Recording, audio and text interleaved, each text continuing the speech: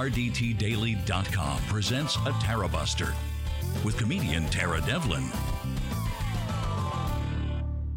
Yo, what the hell? What's going on? We meet again. And another day in a row. What the hell? This is becoming a habit. Holy shit. Thank you, Jim. Fucking maybe one day I'll buy a new camera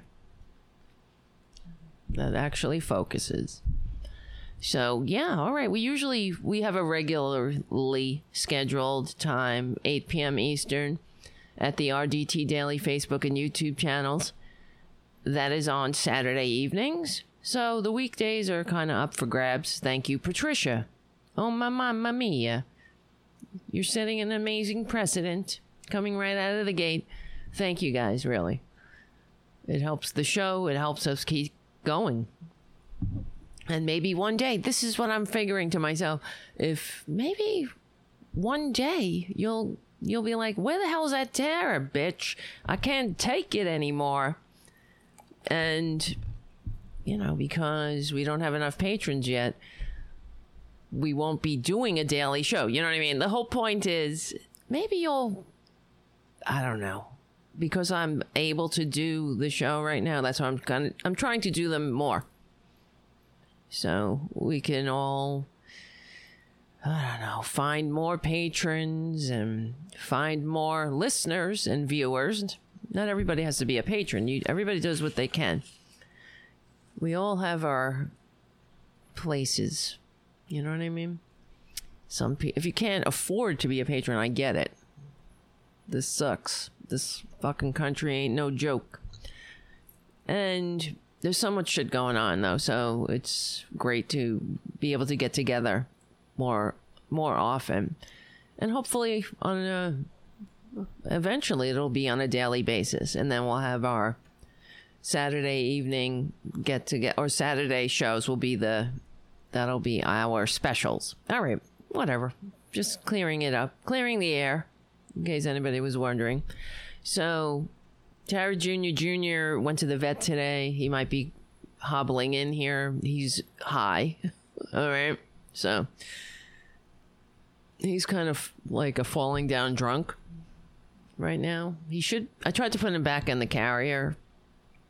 He didn't want to go. He went to, I had an appointment for him and I kept it because I love him. Even though my primary source of income got cut. And I was like, I might, it matters. He matters. So he went to the vet today and anyway, he had to get dental work done. He needed a tooth pulled. And that's not good. So I didn't want him suffering. So he's on painkillers. He was on anesthesia. They pulled the tooth and he's loaded right now. I feel bad for him. He can't jump. He's falling over. Not that bad. I mean, he's becoming more lucid as we go on. But when I took him, when he first came home, when he got out of the carrier, he took a couple of steps and fell over. Like he reminded me of my college days, basically. Just couldn't walk. He couldn't walk. And he's very grumpy. He's kind of an angry drunk. I see that part about him. So I can relate to him. Yeah, right? So he had to have a tooth pulled. It's better than, obviously, what will happen if because animals, like people, they need care. They need health care. Fucking people right now are walking around, can't go to the goddamn dentist, right? And it affects other parts of their body, so it could really balloon into something even worse if you don't take care of it. As we know, that's the nature of being alive. Being alive is a temporary affair, and we do the best we can to prolong it and as healthy as possible, but it requires maintenance. And this is part of the reason I'm a freaking rabid dog on a chicken wing for universal health care. So we go on about it here because it matters. It's important. He keeps texting me. All right. A lot of shit happened. It keeps happening. It never ends. And we were having a very important conversation yesterday. And after the show went off the air, we were talking about the protests on the show and the historical context of protest. And also, we were playing, yesterday we played a Dick Cavett clip from the Dick Cavett show with Jim Brown and Lester Maddox, a racist-ass freaking segregationist governor of Georgia, who's dead now.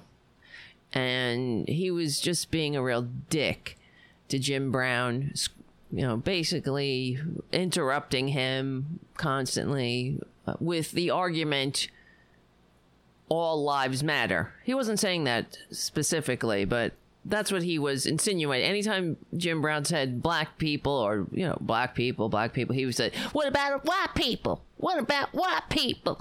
So anyway, after the show, Andrea, one of our patrons and friends, and you guys know her in the chat room, sent a clip of something that I found very relevant. So let's play it, and we'll take it from there.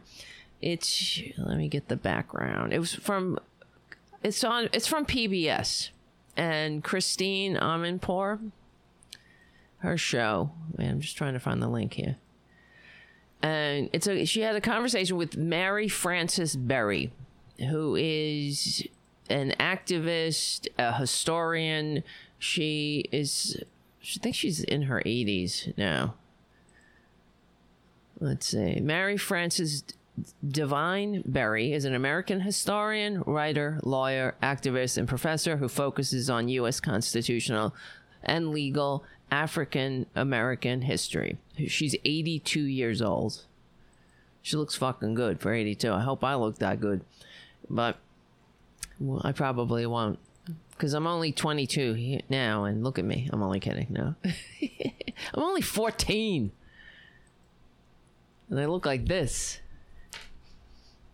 Could you imagine? No, I'm all grown up. I've lived 5,000 lifetimes. That's how it feels sometimes. But I felt that way at 18, so I thought I knew it all. At age 18, I thought I had lived. I've seen the world. I've seen it all. It's funny how as you grow up and as you age, you realize what you don't know what you don't know.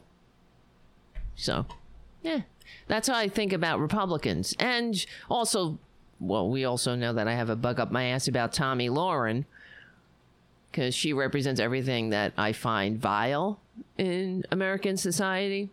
She pretty much does. Her and Donald Trump Jr. and Donny Deutsch. Well, there's a few. I should make a list. They all represent the vile aspects of being an American, of living and sharing the same air, the same period of time with these fucking fake-ass, vile, scum-sucking, succubuses. Cultural succubuses. They add nothing to the conversation. They bring nothing to the table. And just an aside, I want to say, I wish, now that I'm thinking about it, I wish I had grabbed this clip, because this morning, as you know, I watched Morning Joe, and Joe Scarborough this morning, how everyone is jettisoning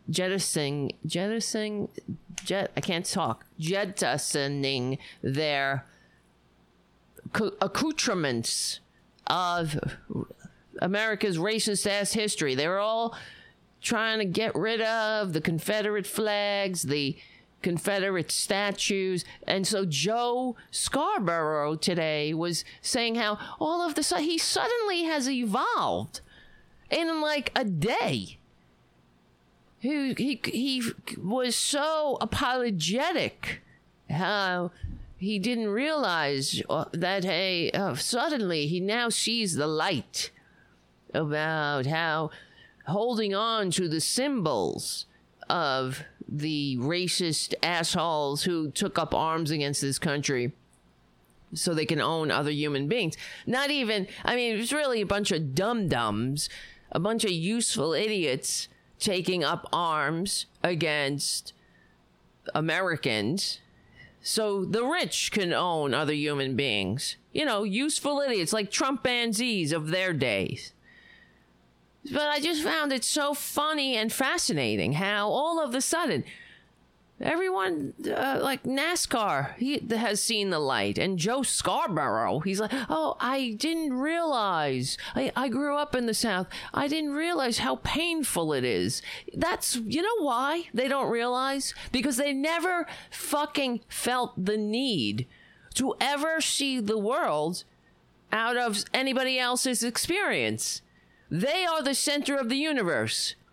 The center of the universe is a very crowded place filled with Republicans, and they don't see past their own eyelashes.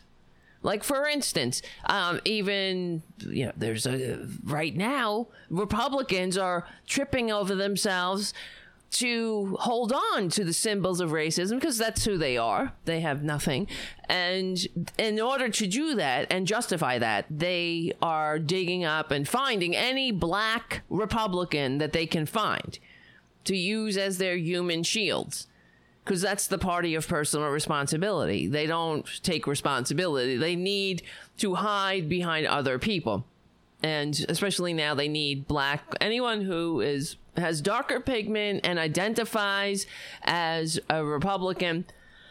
They're going to push them right out there to spread, like any movement in history, any oppressed people in history. Even the Jews, they were Nazis. I mean, there were Jewish Gestapo in the fucking ghettos, okay? They weren't, really the Gestapo, but they were doing the bidding of the Gestapo. And what happened to them in the end, too? They get the same bullets. There were Sonderkommandos in the concentration camps that ushered their fellows into the ovens. Oh, don't worry about it. It's only a shower. Then after 90 days, they went into the ovens. So we find these people in every story, in every appalling human story. But anyway, and one of these, I guess, I don't even know. First of all, I don't know if it's fake or not, because one of the things about Twitter, or if you're on Twitter or social media, a lot of the accounts are fake, and I've shown you that before. Twitler has a lot of fake accounts following him. And so some tweet on one of Twitler's accounts, it's somebody presenting themselves as a black Republican, tweeted out a meme of themselves, or not of themselves, of a black person in a suit, a black man in a suit, saying, "I am not oppressed." And there's some like hippie white guy, all disheveled, next to him saying, "You are a racist," or something, like calling him a name or calling him stupid. And there you go. It proves my point yet again, because every Republican is the center of the universe. So why would they look outside and see the big picture? So let's just for a second pretend that tweet, that person is a real person. So what? He doesn't feel oppressed. Maybe he had a different experience, but there are so many American experiences. And because his experience might be different, he might have been born wealthy, born into privilege. My sister lived and still lives in a very fancy, ritzy neighborhood with big goddamn houses. And there's all white people, and there's one African-American family amongst all the white people. So, they're there. And I'm not saying that nobody, they don't act differently to that. I mean, at least whatever. I think my sister prides herself in her African-American neighbors. You know what I mean? Look at me. I'm not racist. But, okay, we can get to that, too.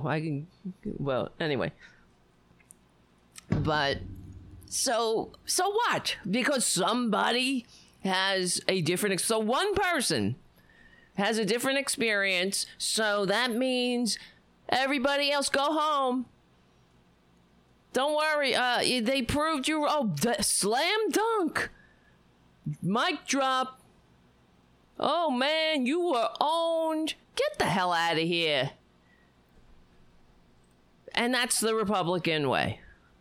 Why would they fucking give a shit about anybody else but themselves? This is why when a Republican says, oh, I was all against Obamacare until I saw that I needed it. Or my son has diabetes, therefore I care. Even Scott Walker, as a person with family members with pre-existing conditions, I will always protect your pre-existing condition. Get the fuck... I mean, this is how they have to frame it. Not that as a human effing being, sharing the same air as everybody else in this country, sharing the country, sharing this blip of time together, in a nation that whose founders pledged their lives, fortunes, and sacred honor to each other. I mean, let's just put that aside. In a nation filled with human beings who, have the ability. Most of them do. Not Twitler, not half the Republicans. But they have the ability to feel empathy and to understand that they're but for the grace of whatever, God, Ra, or Shira, or who the hell, Xena, warrior princess, or Nam Myoho Renge Kyo, go I. So, not Republicans. That's what pisses me off about them, besides everything else, is that they have to qualify. If they give a shit about something, if they give a shit about somebody other than themselves, they have to make it... You have to make you understand. Well, this is why. I'm for gay rights because, I have a gay son. We've heard that before with Republicans in Congress. My granny has diabetes, so I believe, and that's Joe Scarborough too. My son has diabetes. This is what he says. I believe that, why is diabetes medicine so expensive? My son has diabetes. Because nobody else fucking matters. It's all about them. These are not patriotic people. And I make the case every time we get in front of each other and have a show. Am I not bringing the receipts with these mother effers? But anyway, the point is, so yesterday we were talking about what's driving me insane is how they're trying to do it to us again. They're trying to distract us from the change that we actually need. The change we can believe in. It's not just pulling down some statues. These are all wonderful. And like Martin Luther King said, it's easy to integrate a lunch counter. What you have to do is to really heal this country. And racial justice is social justice, is economic justice. They understood this. All of the great revolutionaries understand this. Angela Davis understands this. And Mary Frances Berry understands this. So here she is discussing, and it was perfect. So Andrea sent me this clip after the show last night, and I was like, this is exactly what we were talking about. So here we go. What you have written about is prolonged protest. Tell me how that fits in what we're seeing now on the streets and how protest can shape politics as we go forward in this moment. Well, what I've discovered and acted on and written about is that protest has to be persistent. What I worry about at this moment, and most of the campaigns that I've been involved in and written about took a time to bear fruit. What I worry about at this moment is that once the mourning for the particular Mr. Floyd is over, and at some point it will be, and depending on what course the virus takes, and depending on what the imperatives of electoral politics are, and campaigning and all that sort of thing, how long will the protests last? There will be an inclination on the part of political officials to, once they pass some police reform measures, which will probably be insufficient in my view, they will go on to something else and say that if you want more done, then go out and vote and, campaign and all that. Voting is important. But you must have protests. It's an essential ingredient of politics, and it must be of a longer duration than a week or 2 weeks or a month. And the virus may not permit it, depending on whether it gets out of hand again. Hello. Haven't we been saying this on every single show? Once they pass something, some feckless police reform, and it won't go far, in her opinion, and in ours as well, in mine, let me speak for myself, but they're going to say, okay, we did it. We have overcome racism. We've overcome it all. Back to work, suckers. Back to work, serfs. See, you got to your officer friendly. We took down those statues. Everything's fine now. Pay no attention to the upward immobility, the income disparity. Oh, don't pay any attention, especially to all that PPE money that disappeared while we were sending your jobs overseas so we could get another tax, not just tax break, so we can funnel money and inflate our stocks for our investors. That's what's going to happen. This is what's happening right now. Today, Trump, what the hell is it today? Not today. They're not revealing who got this PPE money, who got the bailout money. You know why? Because these bailout motherfuckers also cut their staff. And they didn't use the bailout money exactly or in any way that helped their goddamn country. It's about time they need to be named and shamed, but this is why they hide their names, and the Republicans are allowing them to hide their names. These unpatriotic American goddamn oligarchs. They don't pledge allegiance to the flag, they pledge allegiance to the fucking unholy dollar.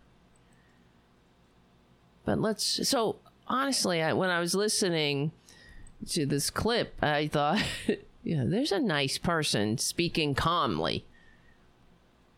Unlike me, I'm flipping out every day. But she's basically saying it in a very calm manner. I guess maybe if I ever make it to 82 years old, I'm just going to be like, well, here we go again. You see, we need prolonged protest, and what will happen without the prolonged protest? I mean, we may have a hope of changing something with the incessant just beating down and telling these mother effing oligarchs that we're not going to take it anymore. We're not going to take your platitudes and distractions. But I guess at 82 years old, you've been around the block. You've seen the game constantly. And it's rigged. It's not rigged for us. It hasn't been rigged for the American people in my entire lifetime. That's for sure. And I'm sure this woman's 82 years on the planet. What has she seen? Being a black woman in a racist-ass country. watching the hope fizzle away, things might change, seeing the civil rights movement, the people getting out in the streets then, and then the backlash. Again, and then Reagan comes along.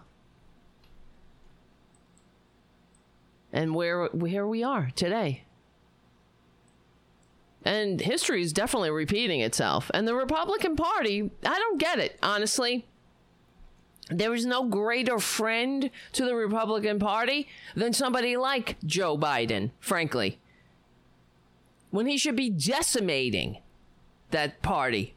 He should be putting the last nail in the coffin of that nest of greed-centered ghosts of the Gilded Age. It should be like, good night. He's doing the work for them. Oh, they're fine. I can work with them. It's only Trump. Well, a party that enables a Trump to rise to the highest executive office, and a party that makes a dictator envying con man with a fake university their standard bearer, a tax cheat, a draft dodger,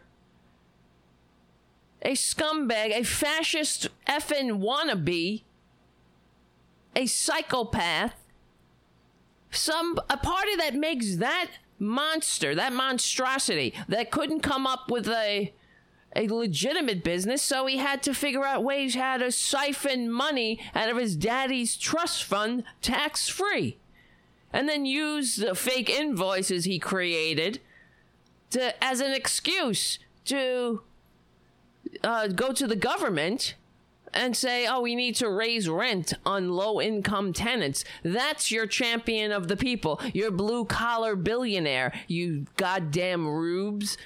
Not you guys. If some fucking Trumpanzee stumbles in here, like Tara Jr. coming out of dental surgery, then welcome aboard. If you can behave yourself, maybe you'll learn something.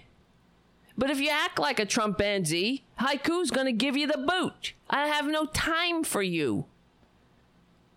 Just like this country has no time for your ignorance, your anchor on progress, the albatross around our national necks.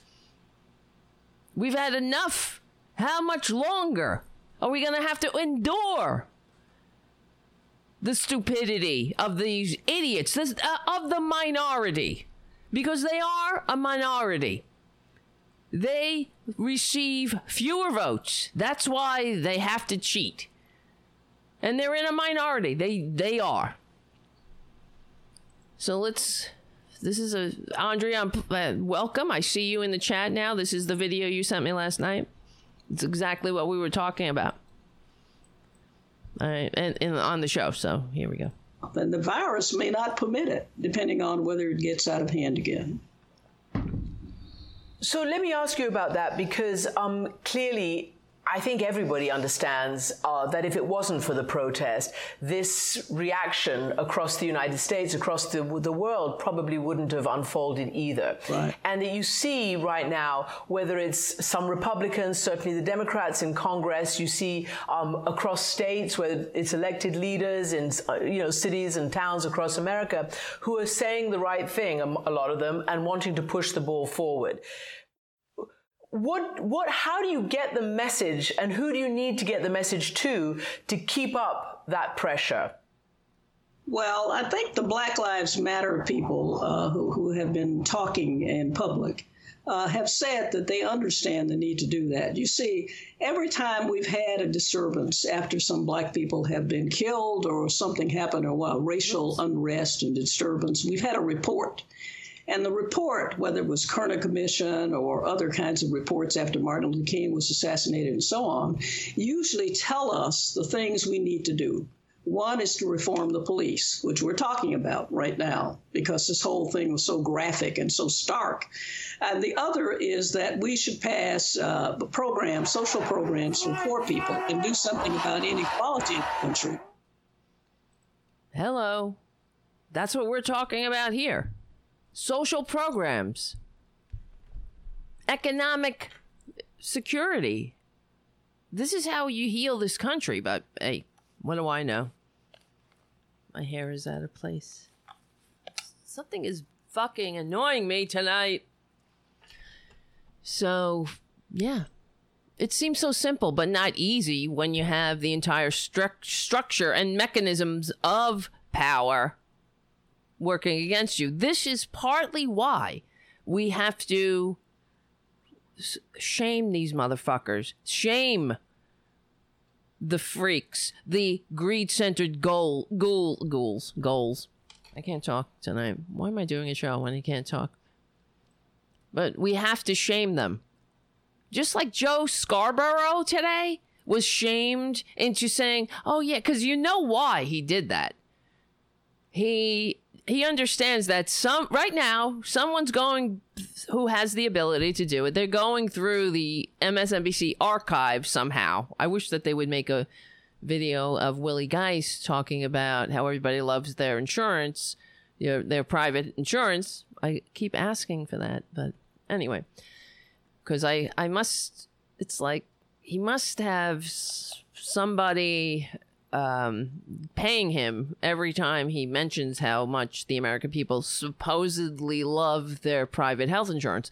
But someone is probably going through the archives of MSNBC or the Morning Joe show that he does to find him defending the Confederate monuments. You know it's there. So how do these people, honestly, guys, think about it. I keep hearing, especially when they talk about when we were all evolving around gay marriage, nobody had to evolve. We understand that. The only people that have to evolve are people that have no fucking courage. Everybody knows what the right thing to do is. No one had to evolve. Who has to evolve? Let me think. As far as Confederate flags, I never understood. Well, I remember when I was little, I didn't know anything about history. I knew a little. There was, a little. What I knew, I'm a kid, going to PS8 on Staten Island, and my father. I sound like Meghan McCain now. My father. We went they had a fair. Every year there was a fair at Richmond Town, which is a historical, it's like a historical little village. It's a reconstructed village of historical buildings. And it's called Richmond Town, okay? And it's, let me see, Richmond Town. And it's cool, especially when you're a kid. And every year they'll have little fairs and they'll do reenactments. They've done Civil War battle reenactments, and you'll go to Richmond Town and it's not, believe me, you don't want to like plan your vacation around Richmond Town or anything, but they rope it off.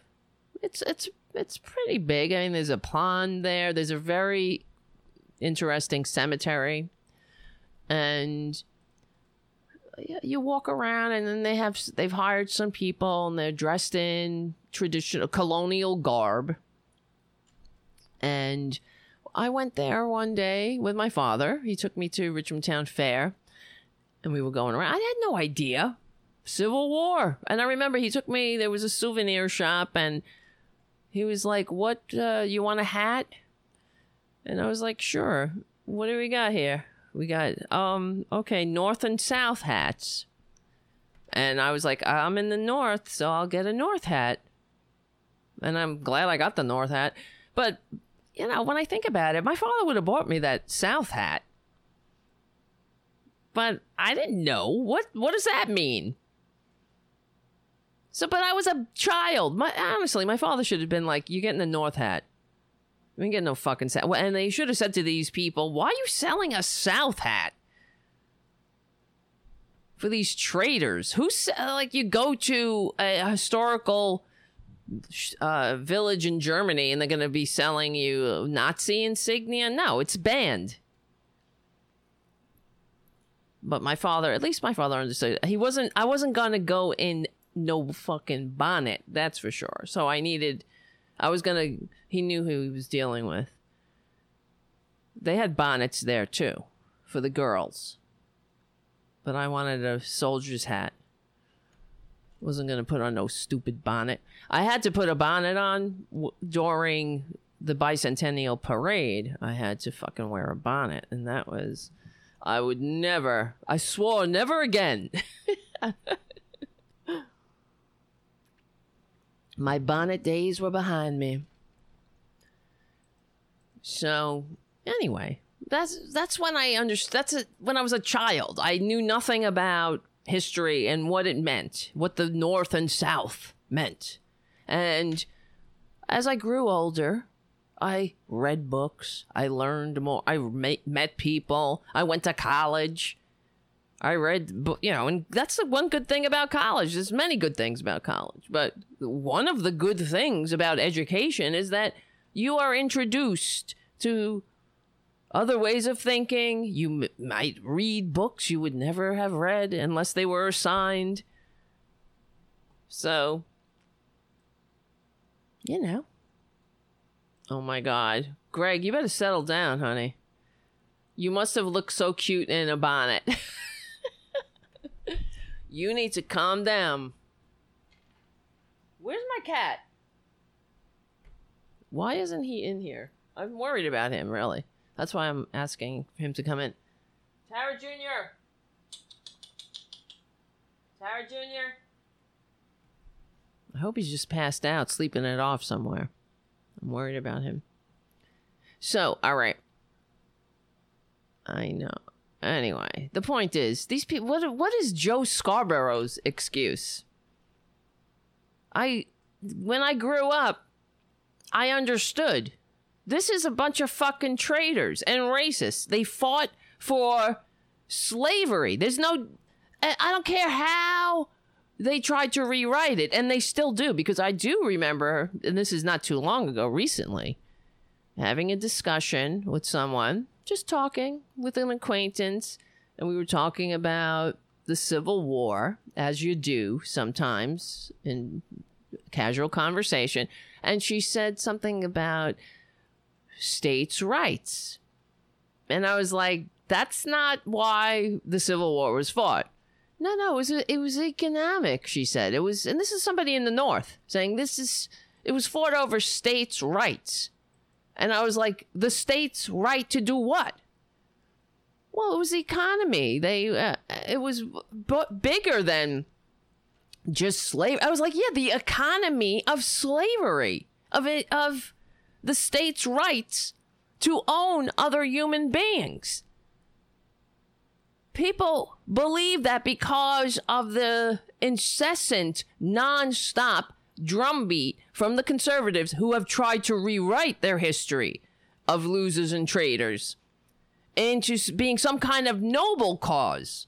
There's nothing noble about the Civil War, what they did, how they took up arms. They should be ashamed of themselves. Not only are they a bunch of losers and traitors, they fought for the absolute worst reason somebody would ever fight.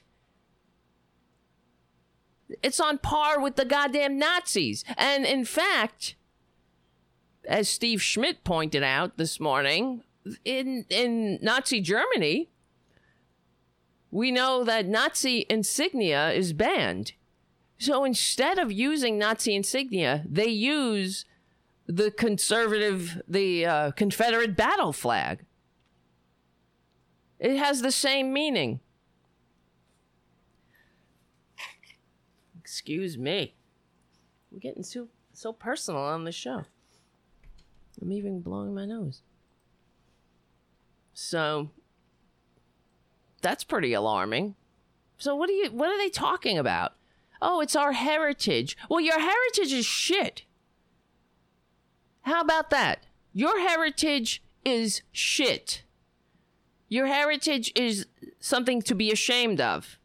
If my heritage were a bunch of fucking slavers, I mean, you gotta own it and be like, okay. I know, who was that? One of these actors. I think that was, who's that? The guy who played Batman. He's a liberal, an actor with a big jaw, black hair. You know who I'm talking about.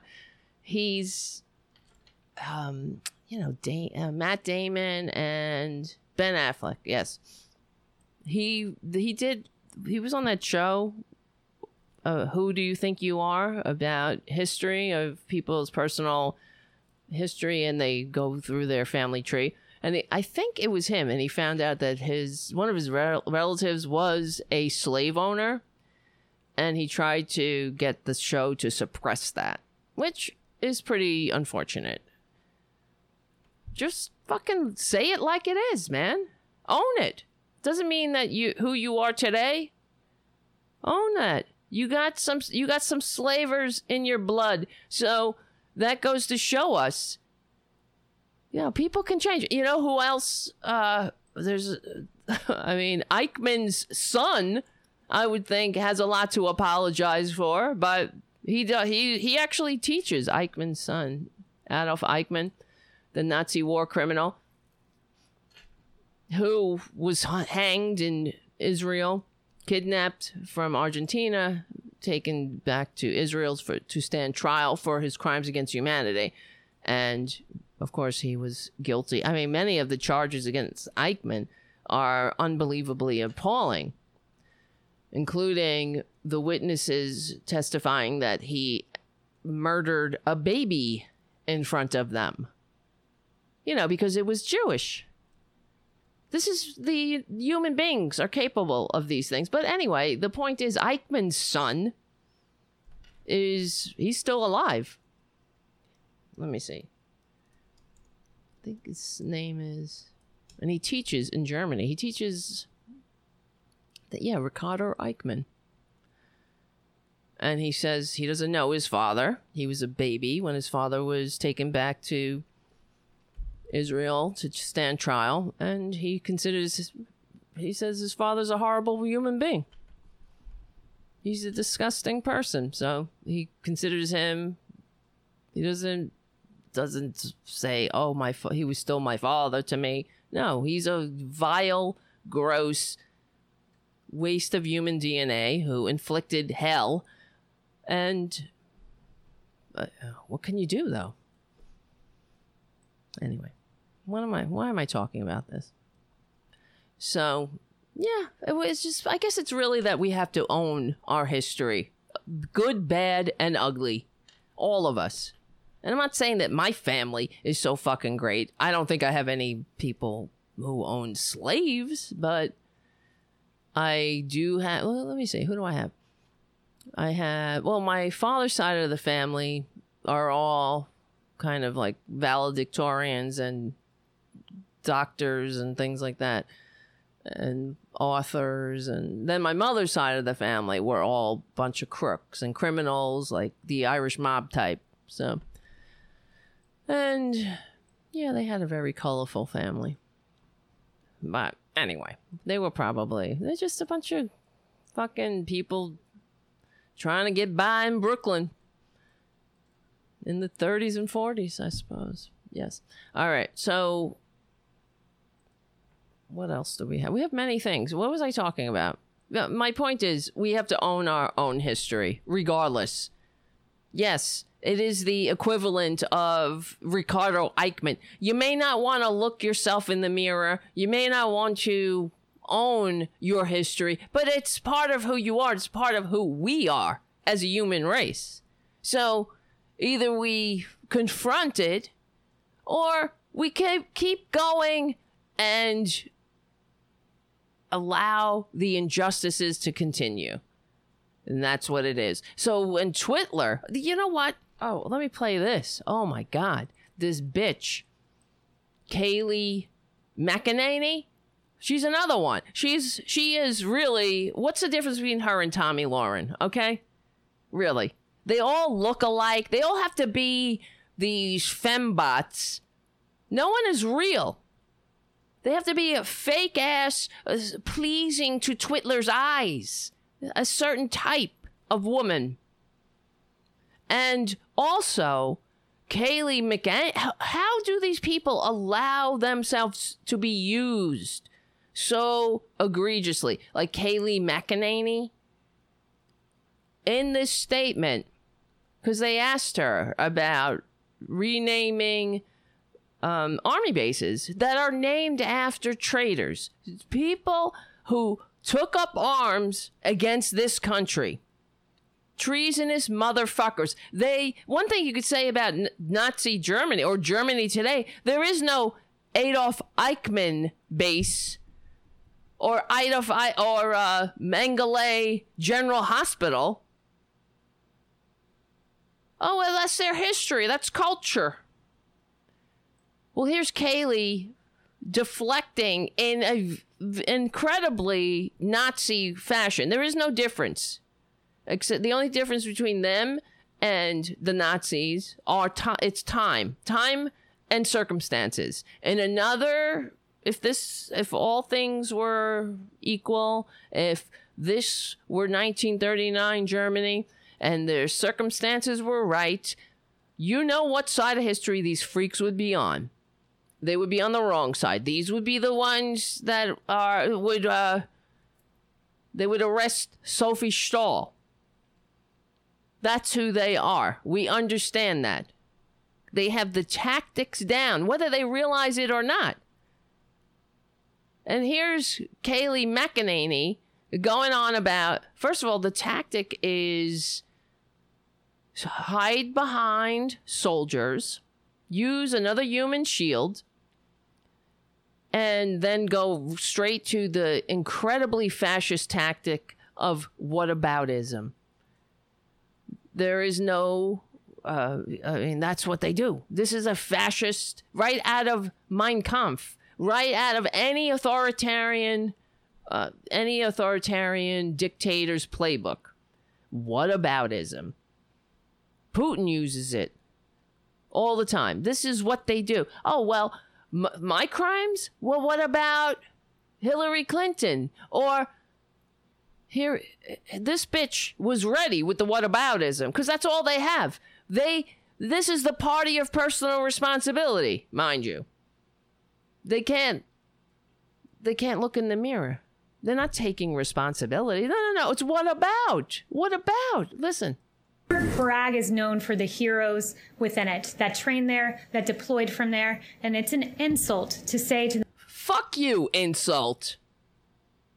She's an insult. She's an insult to anyone who ever put the uniform on, anybody who ever died for this country. She's an insult to air. This bitch is an insult to the goddamn human genome. She's an insult to decency, dignity, democracy. It's an insult to soldiers who trained at a place named for a fucking racist traitor to this country? This whole this whole time in American history, the entire Republican Party is an insult to every soldier serving, every soldier who have served, every human, every American, living and dead. From sea to shining sea, from time immemorial. This bitch is an insult to every American, every human on the planet. It's an insult to soldiers. It's an insult to soldiers to have a dictator envying, draft dodging, tax cheating con man as a fucking standard bearer, as a commander in chief. Commander in chief, get out of here. Women who left there, the last thing they saw on American soil before going overseas, and in some cases losing their lives. How dare you? Oh, I hate these people. You hear the fake indignance of her? Oh, how they lost their life. Oh, no thanks to you, bitch. No thanks to Twitler, who didn't pay his taxes, because those taxes go into buying things like body armor for the fucking troops. So everybody who dodges their taxes because they need more money to pay off porn stars is shirking their patriotic duty that we have to each other, to this country. So you can't say that you love this country and not pay the price of admission, you fucking ghoul. You Ilsa of the SS bitch. Ava Braun Jr. Tell them that what they left was inherently a racist institution. Yeah. Because of a name. That's unacceptable. What about all the African American brothers and sisters who wear the uniform more than this bitch could ever muster for this country? That's for sure. And they gotta ship off under the racist name of some fucking traitor who wanted to own other human beings. These people, there is no, what is good for them? What is too good for them? Jail is too good for these fuckers. They need to be shamed. If we don't get rid of this stain, the entire Republican Party and all the right-wing conservative Democrats, too, that enable them, shame on us. Shame on this country. This is the stain. We have a duty, just like the Germans after World War II, because it wasn't, this is what alarms me, because it wasn't the German, the generation that was alive, that fought in World War II, the Germans, they didn't deal with their ugliness, their hatred. They all shrunk back into the shadows and denied who they were, what they did, what they didn't do, how they looked away. That's who these fuckers are. That's who, I mean, really, that's who a fucking Joe Biden is. He allows them to get away with it. It was the children of the Nazi criminals and the good Germans, quote unquote, who atoned. They were ashamed of what their fathers and mothers had done. Shame is a good thing. Human beings have that capacity for a reason. Because as an interdependent species, we need to keep each other in check in a way that we're working for the best interests of all of us. So if one of you fuckers decides to, I don't know, be a dictator envying con man with a fake university and you start fucking over your entire country and democracy, the least we can do is shame these people and shame all their supporters. They need to be shamed because they have too much power, too. To walk around with their fascist Trump signs and their fucking brown shirts, the updated brown shirt MAGA hat, which basically says, when you wear that hat, you're announcing yourself as a racist ass idiot. Oh yeah, I see on the chat, it's true, Haiku. I'm glad to see she's wearing a cross. Oh, good Christian. She's a real good... Oh, they're all such good Christians in there. Good Christian fascist. I wonder if she has a belt buckle that says, Gott mit uns. Like the Nazis had. God is with us. And rightfully so. And I would also note, where do you draw the line here? I'm told that no longer can you find on HBO Gone with the Wind because somehow that is now offensive. I wonder, has she ever watched Gone with the Wind? Of course not, but she's offended. The perpetual victims of the fascist right-wing, of any fascist right-wing movement. That's what they do. They proclaim themselves. They take the mantle of the oppressed while they are oppressing. It's part of the game. That's why they're the professional victims. Republicans, conservatives, they're one of the telltale signs is their victimization. They're so put upon, and they can't even help it. It's like the Meghan McCains of the world. They, even as an individual, they can't help it. They're so put upon. They're such victims. Everybody's picking on me. Picking. Oh, I can't be a conservative. Oh, it's those mean Hollywood liberals. I can't even get a job. Like Scott Baio. Oh, it's not his horrible acting or just being a horrible human being. It's the conservatives are so blacklisted in Hollywood by the liberals. But everyone's picking on them. And here she goes. Where do you draw the line? Should George Washington and Thomas Jefferson and James Madison be erased from history? It's the slippery what about slope. FDR and because of internment camps? You know, she goes all to Democrats. FDR. History, or Lyndon Johnson, who has a history of documented racist statements. And finally, what about people that are alleged by the media to be segregationists? NBC tells us Joe Biden didn't just compromise with segregationists. He fought for their causes in schools, experts say. CNN tells us letters from Joe Biden reveal how he sought support of segregationists in the fight against busing. And Washington Post tells us that Biden's tough talk on 1970 schools desegregation plans could get him new scrutiny. And there are several more where that came from. So I'll leave you with the question, should we then rename the Biden Welcome Center? Wow. Whataboutism, baby, on parade. And this bitch has no clue. You think she's ever read a book? I don't know. Maybe she has. I don't know what her background is. I'm sure Twitler just likes the look of her. And she's a loyalist. She's Ava Braun. Ava Braun was 17 years old when she met Hitler. He was 20 years older than her. She was willing to die with him.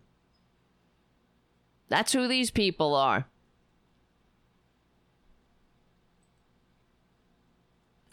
Oh, LBJ's history of racist comments.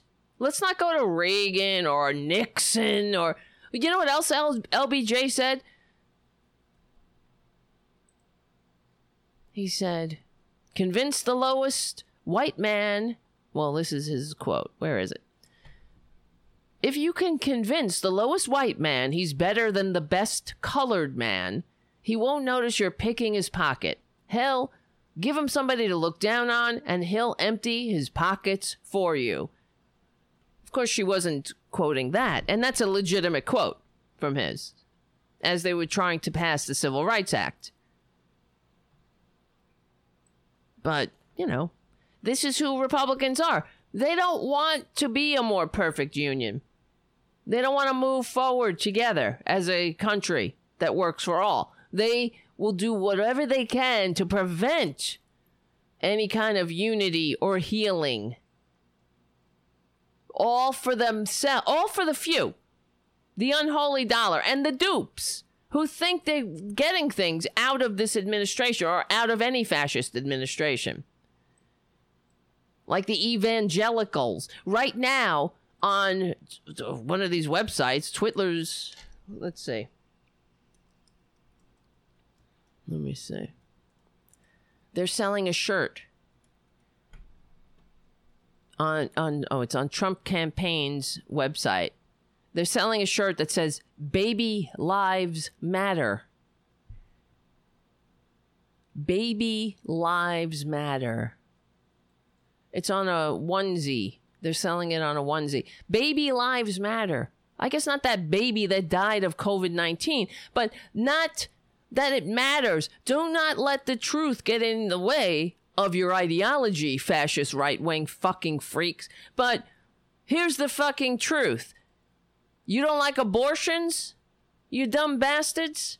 Well, abortions go down under Democratic administrations, under reality-based sexual or family planning, sex ed, health. Why are you not for universal health care, universal higher education, living wages, vacation, sick leave, maternity leave, retirement security. These fucking people, they go on about why in the Affordable Care Act, why they even have to pay the same as women because they're not having babies. Why should they have to pay maternity care? As if, you know, you would imagine that some of them might have been babies themselves with a mother, believe it or not. Baby lives matter. In the Black Lives Matter look, too. Here's the from the website. Baby lives matter. If only. Really. If only they did. It's all a game, a ruse, bullshit, red meat to throw at their dupes. They don't give a shit about babies. They don't give a shit about babies, zygotes, former babies, future babies. Not in the least. And if they did, and if Republicans, if conservatives really believed in babies or cared about babies, they would vote for universal health care, universal higher education, living wages, things that actually reduce the level or numbers of abortion. So it's a game that they and if the shoe was on the other foot, if conservatives reaped some kind of benefit from advocating against their evangelical base, they would do that in a heartbeat. You know that. Before Twitler can say, I don't know, before he could be like nobody's ever seen. Like nobody's ever seen. It's always like no one's ever seen. Unfortunately, sort of like, I guess Stormy Daniels was like, well, she begs to differ. She's seen it all, and guess what? It's not that impressive. So who else gave me a super chat now that I'm looking? Haiku. Thank you, Haiku. So here's an article from, well, Quartz.com. The sharpest drops in abortion rates in America have been under Democratic presidents. This is from 2016. Neha Bagri is the author of this article. In the U.S., abortion is one of the most divisive partisan issues in politics and deeply entrenched in party ideology. For many voters, their anti-abortion views are what put them in firmly in the Republican Party's camp. They may want to rethink this political alignment. During the last 3 decades, abortion rates have falling the most under Democrats and remained flat or at best decreased marginally under Republican administrations. The abortion rates have been going down in general, but that's probably, there's a myriad of factors because of that. All of the rates below, let's see, here we go. Abortion rates plunged from 15 per every 1,000 women in 2009 to 12.5 in 2013, the latest year for which we have data. The abortion rate is now the lowest on record since 1971, 2 years before Roe v. Wade. It's also half the rate in 1980. As Amy Sullivan, a senior editor at Yahoo News, pointed out, these trends seem to be a missed opportunity for the Democratic Party. Hello? What isn't a fucking missed opportunity for them? This was so irritating about the Democrats. And the other thing is, I want to point out, one of the things that I try to do on the show is to connect the dots. A little historical context. You don't get that on the corporate media, even in this article. This Trump campaign selling Baby Lives Matter onesies. What would it take for the corporate media to throw a fucking one line in there that says, and ironically or whatever, fact is, according to statistical data, abortion rates go down under Democratic administrations. Boom, boom, boom. Why don't we hammer that home constantly? Oh, of course not. Nancy Pelosi's too busy taking a knee and ripping up paper. I don't know. I do not get it. I really don't. It does seem like a missed opportunity, but maybe that's the point of Democrats, of corporate Democrats. Missed opportunities. Missed opportunities we can believe in. So the article continues, the reason for the trend is simple. Access to contraception is more effective in reducing the number of abortions than regulation that controls access. Under Democratic leadership, access to affordable contraception has increased. The Democratic Party's platform has emphasized the need to protect women's reproductive rights, including access to no-cost contraception and funding for organizations like Planned Parenthood. Under the Obama administration, the contraceptive mandate of the ACA became effective in 2012.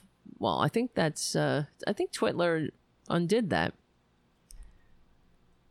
Like, he gives a shit. And we all know that Twitler, how many abortions has his porn stars have? In fact, one of the things that Stormy Daniels told, I mean, I know how disgusting this is that Twitler refused to wear a condom. Because that's who he is. He's a gross, he has a tiny little dick, and, you know, it's all about him. He wants, you know, he wants the full experience of using a woman as nothing but a fleshlight to jerk off into. Because that's what it is. You think we've had this conversation before. There's no need to go down the road again. You know he's bad in bed. That's the bottom line. He's disgusting. He has a smaller than average penis, which isn't, I mean, that's life. But for him, it's everything. He's not a man. He's an insult to men. He's gross. Inside and out.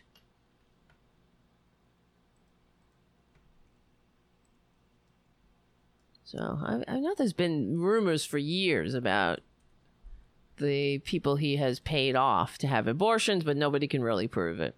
How can you? According to Snopes, it says that rumor has it that Trump paid at least 8 women to have abortions, but how can you really prove it? It says unproven. Rumors have circulated for years. Well, he's paid off numerous women, and he has them sign non-disclosure agreements to get their payoff. And that's another reason why we know he's not a millionaire. He's not a billionaire. He may be one now because of all of the crimes and the grift of sucking on the government cheat. He's probably not, though, because he's just too stupid. But what billionaire has to pay off a porn star in installments? Okay?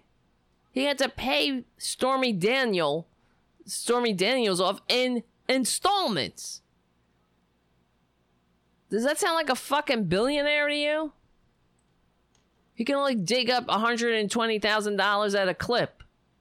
Some billionaire you got there. So, anyway.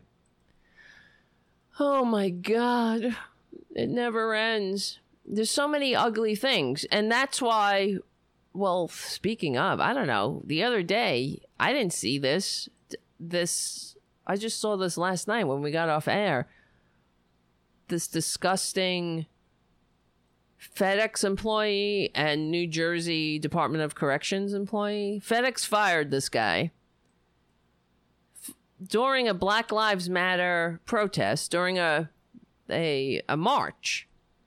This family of disgusting Trumpanzees took to their driveway with all their Trump flags, all the accoutrements of fascism and stupidity. Same thing. I know I repeat myself, so I'm sorry. But that's... this is who they are. The ugliest human beings on the planet. This is why you cannot give them power. This is why Biden... I don't want to hear him talking about fucking working with these fuckers. But I know I will. He, here is it. Where is the goddamn videos? Let me see. Here it is.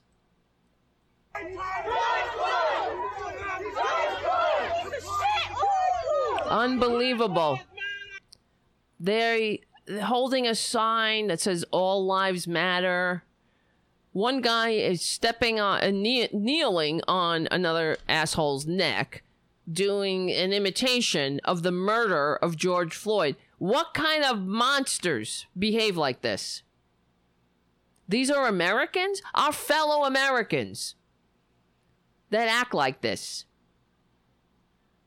How come all of the most disgusting human beings on the planet are all in the Republican Party?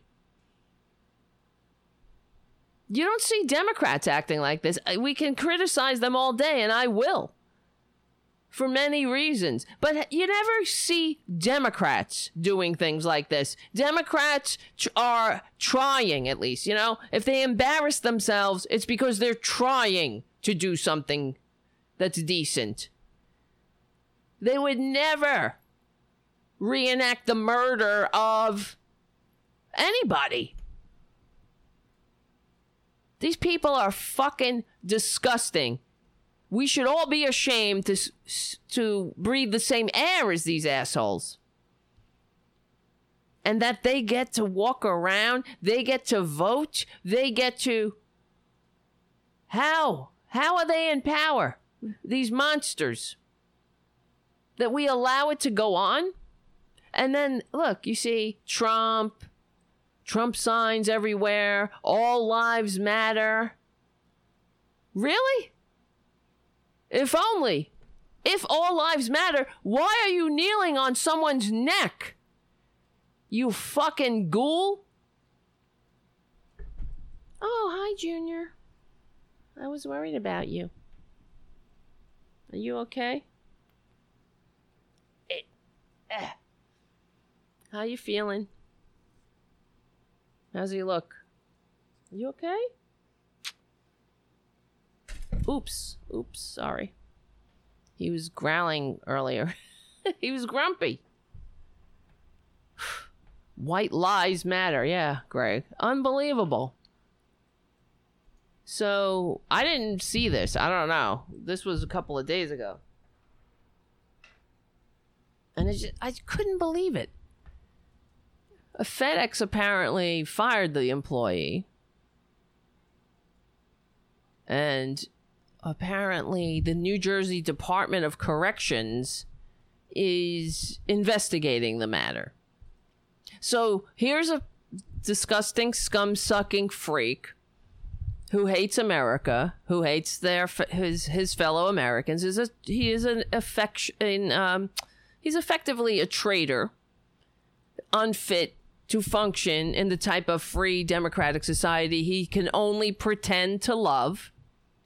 That's why he surrounds himself with all the accoutrements of patriotism, the flags, the fucking eagles, the freedom.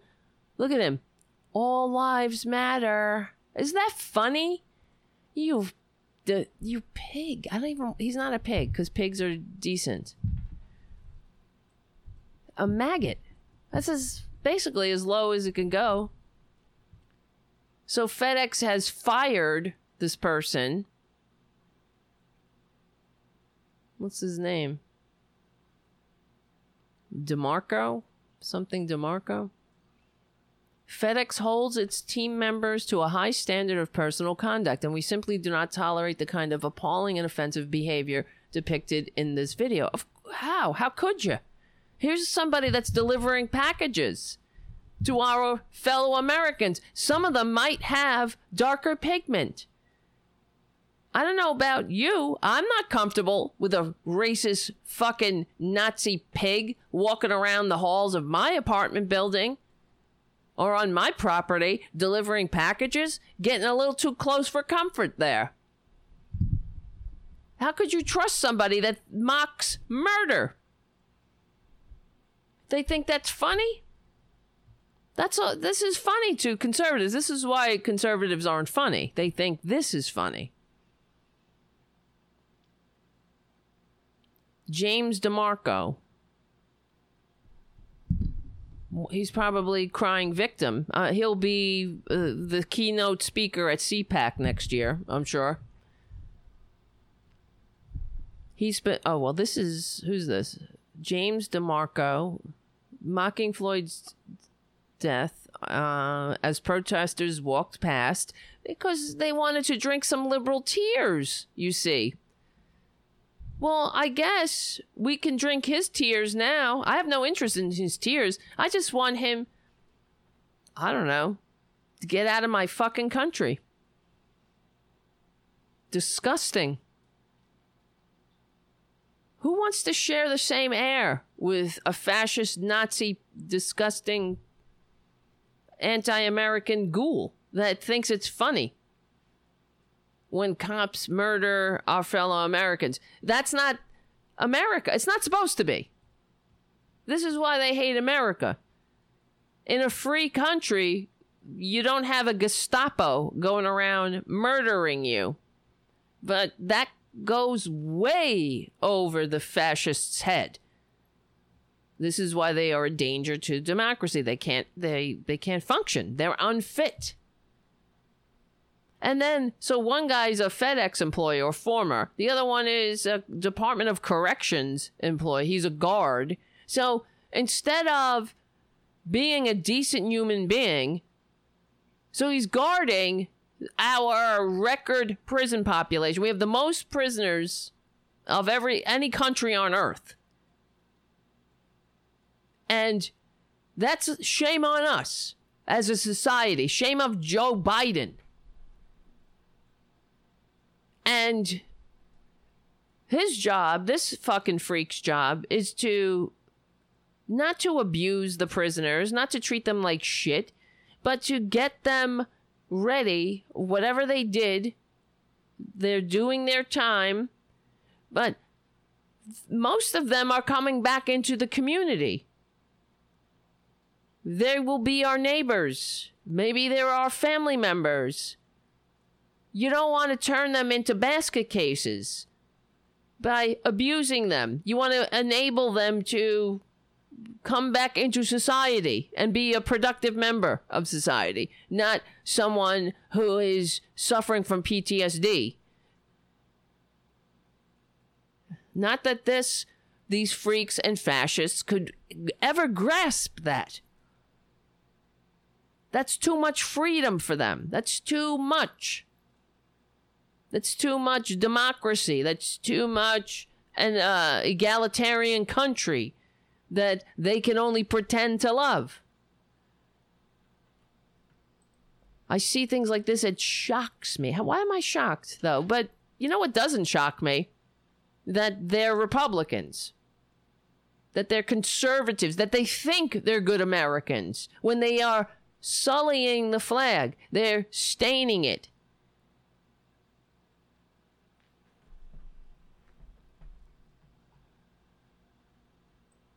So disgusting.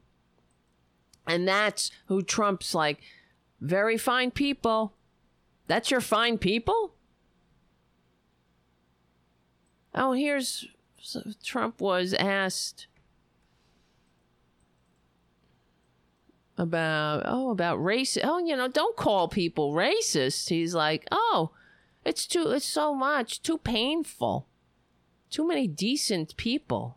Americans are good and virtuous people. We have to work together to confront bigotry and prejudice wherever they appear. And wherever they appear, except in army bases, except in the police force, except in what? except on a statue of a fucking traitor that you won't take down. Who's the base of the Republican Party now? It really has been narrowed down to the absolute worst human beings in this country.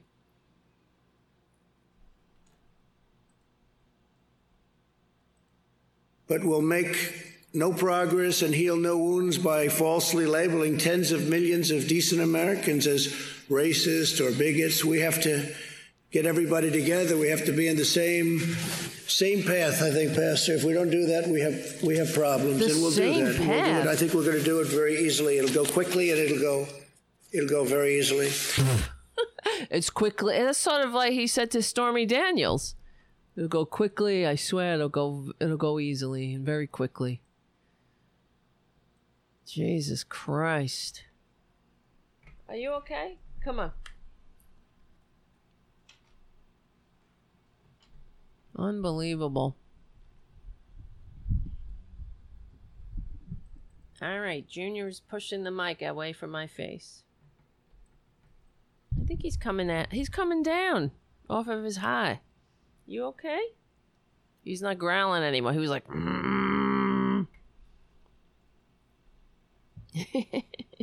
He was very grumpy. I understand. I'm grumpy too. I know. You don't have to agree with me. So here's the racist history behind the army bases. This is from Vox. All right, relax. Uh-oh. What's the matter? The U.S. Army currently has 10 bases and facilities named after leaders of the Confederacy. Ugh, God. This is an article from Alex Ward from Vox.com. On Monday, Army spokesperson Colonel Sunset Belinsky told Politico that the Secretary of Defense and the Secretary of the Army are open to a bipartisan discussion on the topic. That's opened the door for the Army to reverse its long-held position on keeping the names honoring Confederate officers. It's so bizarre. Why? The Army defended such a stance as recently as February, with the spokesperson telling Task and Purpose, the Army has a tradition of naming installations and streets after historical figures of military significance. Why not, I don't know, Herman Goring Way or Rommel, Erwin Rommel Boulevard? They were army men. What about Benedict Arnold? They don't name anything after Benedict Arnold. He was a great military officer who won the Battle of Saratoga. If it wasn't for him, we wouldn't have attracted the support of the French after the Americans won the Battle of Saratoga. That's when the French went, okay, we can actually, they might actually win. And they began to back the colonial army after the battle that Benedict Arnold won. And this is why the only monument to Benedict Arnold in this country is called the Boot Monument, because at that battle he was shot in the leg, and he wounded his leg. His injury had nagged him his entire life. It was a very painful injury, and so he was honored for the Battle of Saratoga, but there's no name on this monument. It's just his boot. So it's a little bit of tongue-in-cheek way of recognizing what a traitor, the contributions of a traitor. But not, you don't hang statues of these fuckers. Jefferson Davis? Oh my God. Wait a minute. let's see. Hold on a second. I'm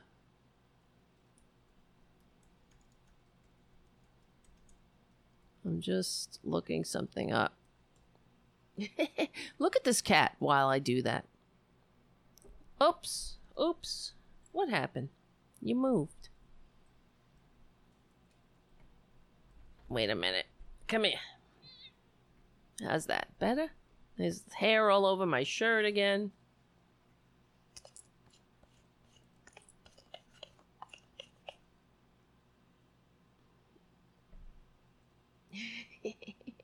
You got hair all over you. What are you gonna do about that? It's too much hair. All right.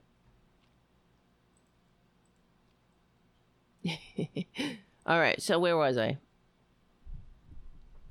The nation's oldest military service has come under renewed pressure in recent months to change that practice. In February, the Marines signaled that Confederate-related items, including Confederate battle flag, would no longer be permitted on its bases. Well, it's about time. Hey, that might not be good. I just had a tooth pulled. Look at that cat. That's not good. Why are you doing that? You might hurt yourself. Let's see. What can you play with? Here. Here's a piece of paper.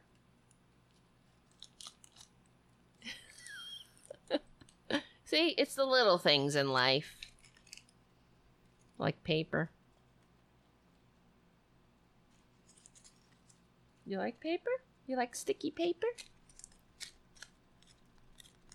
This is a better show already. Right? Look at this. This is the best show ever. Maybe now I'll get some patrons. They'll be like, I like that cat show. Hey, except what is that show? There's no thing on the back. Hold on. You like this? It's paper. Wait a minute. All right. Wow. He's really like that paper. All right. More recently, the protests have sparked by the police killing of George Floyd have prompted states like Virginia and Florida to announce plans to remove Confederate statues. Now some of the Army's most revered retired generals and some top civilian leaders have come out to support the Pentagon's seemingly more open stance. If the former Confederate state of Virginia can remove the statue of General Lee from Richmond, the capital city of the Confederacy, today's Army ought to be able to respond to the realities of today as well. John McHugh, who served as the Secretary of the Army from 2009 to 2015, said, "The U.S. Navy has taken a cue from all that's going on with Chief Naval Operations Admiral Mike Gilday announcing Tuesday that the service would prohibit the Confederate battle flag in any public or work spaces, including ships, aircraft, submarines, and bases." Doesn't that make sense? It's about effing time. I know. Look at this cat, though. He likes paper. Get it. Get that paper. Get it. Ow! That's my hand.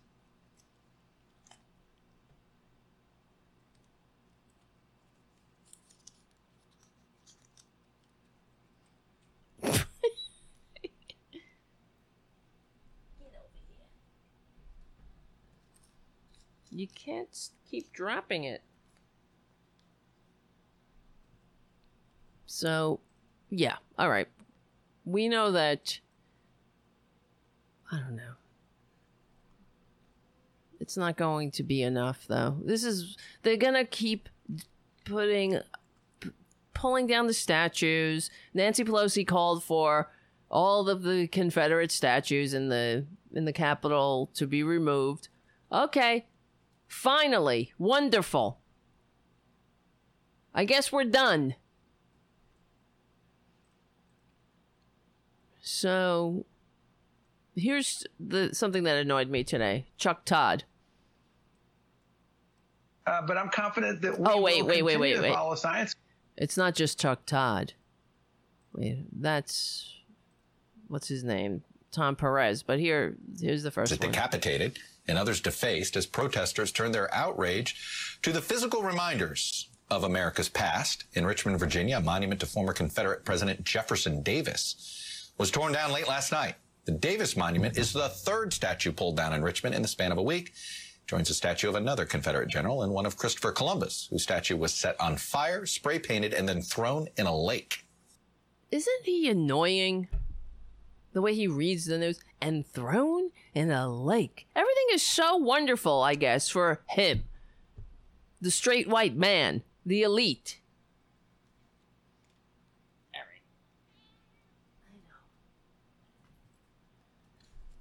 Everything is just whatever. Another day at the office.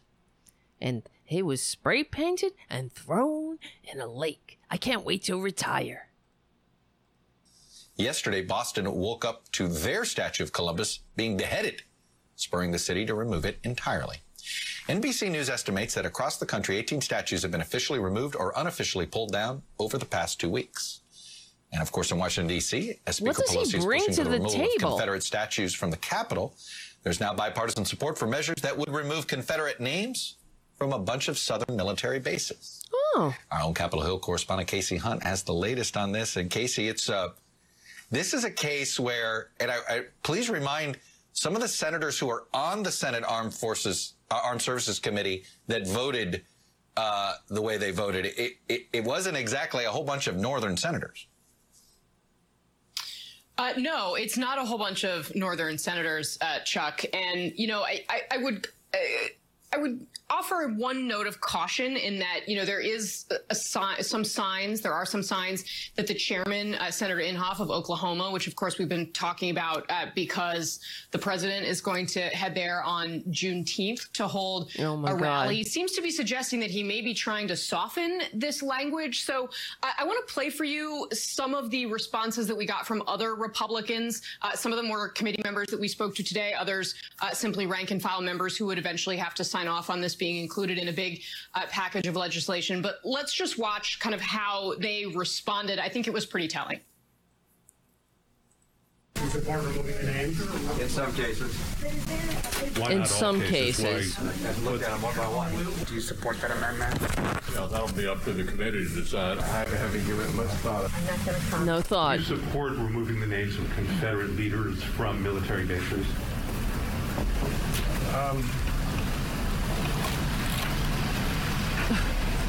You have to be specific about that. Oh my God. I do not support, I do not think we ought to try to rewrite history. Shut the fuck up. So pretty interesting there, Chuck. There seems to be still Chuck Todd. We shouldn't rewrite history. So we're not rewriting history. We're honoring aspects of history, or we're not. Why should a military base be named after somebody who took up arms against this country? And why doesn't my camera focus? Ever.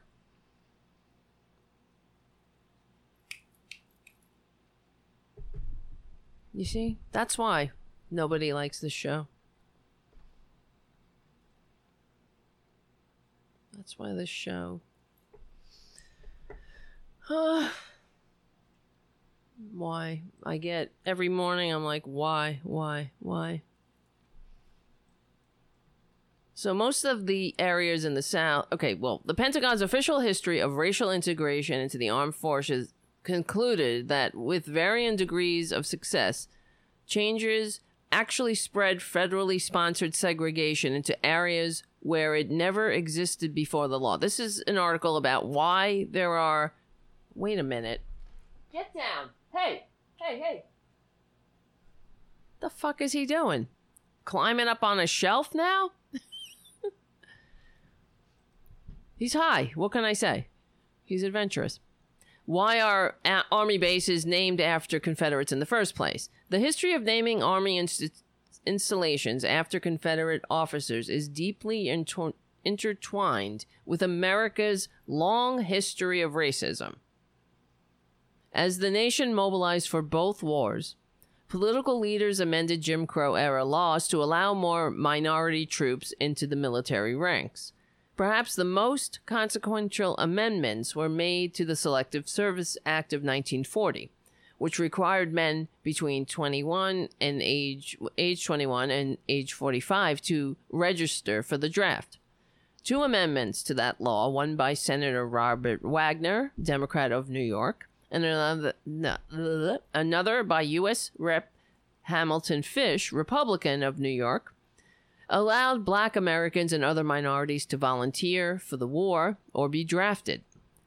The final text of the statute read, "There shall be no discrimination against any person on account of race or color in selecting or training men into the military services." The Pentagon's official history of racial integration in the armed forces concluded that, with varying degrees of such success, such changes actually spread federally sponsored segregation. Holy shit. Junior, get down.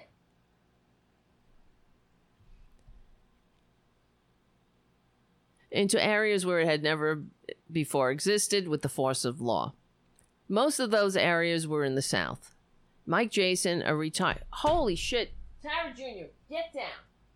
Get down. Come on. Get down. Get down.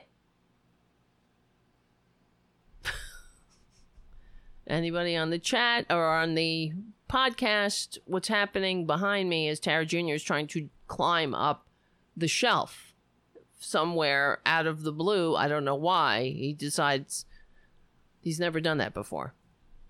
But I guess he's got his beer goggles on and he's got his beer courage going too. Crate time. I know. But he should be off.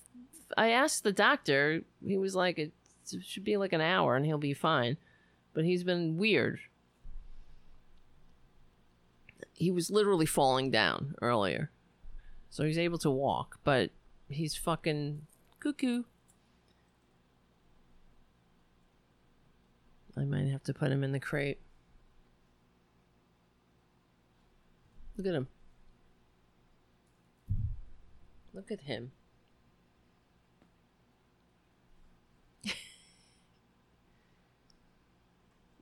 I can't even... I mean, this show sucks. This show is a wash tonight. I'm sorry, guys. The point of what we're talking about is that these Confederate statues and the Confederate names on Army bases are there. They didn't happen after the Civil War. They are because of Jim Crow, because of the systematic terrorism of segments of our society, of our fellow Americans who happen to have darker pigment. And which is why it is unbelievably offensive that Twitler is now going back. He's going back to Rallyland. Of course, he's making his dupes sign some kind of legal, sign some kind of release that they won't sue him if they get the coronavirus. Because the coronavirus it hasn't gone away.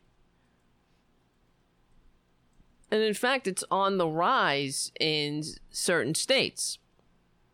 And many of these states that forced Operation Gridlock assholes. Liberate wherever. Liberate your soul from your body. So Twitler is going to... Where is he going? Let me see. Trump rally attendees must agree not to sue campaign over potential coronavirus exposure.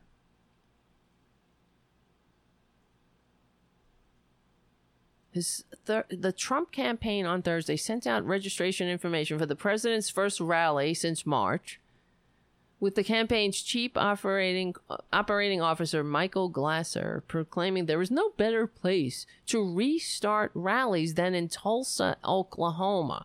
And so, to put this in historical context, we remember where Ronald Reagan started his campaign for the presidency in Mississippi. Neshoba County? The Neshoba County Fair, where he extolled the virtues of states' rights. In the very county, in the state, where 3 Freedom Summer, the voting rights, Goodwin, Cheney, and Schwerner were murdered by the KKK. That's not a coincidence. So when you're talking about states' rights, and as we're saying, they're talking about the state's right to own other human beings. It's an inherently racist argument. So there's no coincidence. Now Trump is going to Tulsa, Oklahoma, the site of on Juneteenth. So the Tulsa, Oklahoma is the site of a massacre of our fellow Americans. Let me play this video. I'm sorry, guys. I know the show sucks tonight. I suck. What can I say? Do I suck? Okay, I'll take your silence as a yes. I know, honey. Here's a background on the Tulsa Massacre. Something terrible happened here. From Vox. And for decades, people didn't talk about it. I was an adult before I ever heard about it. It was something that was hidden. This entire historic community was obliterated. Bodies dumped in rivers, bodies dumped in mass graves. Unbelievably it was an appalling. Absolute massacre.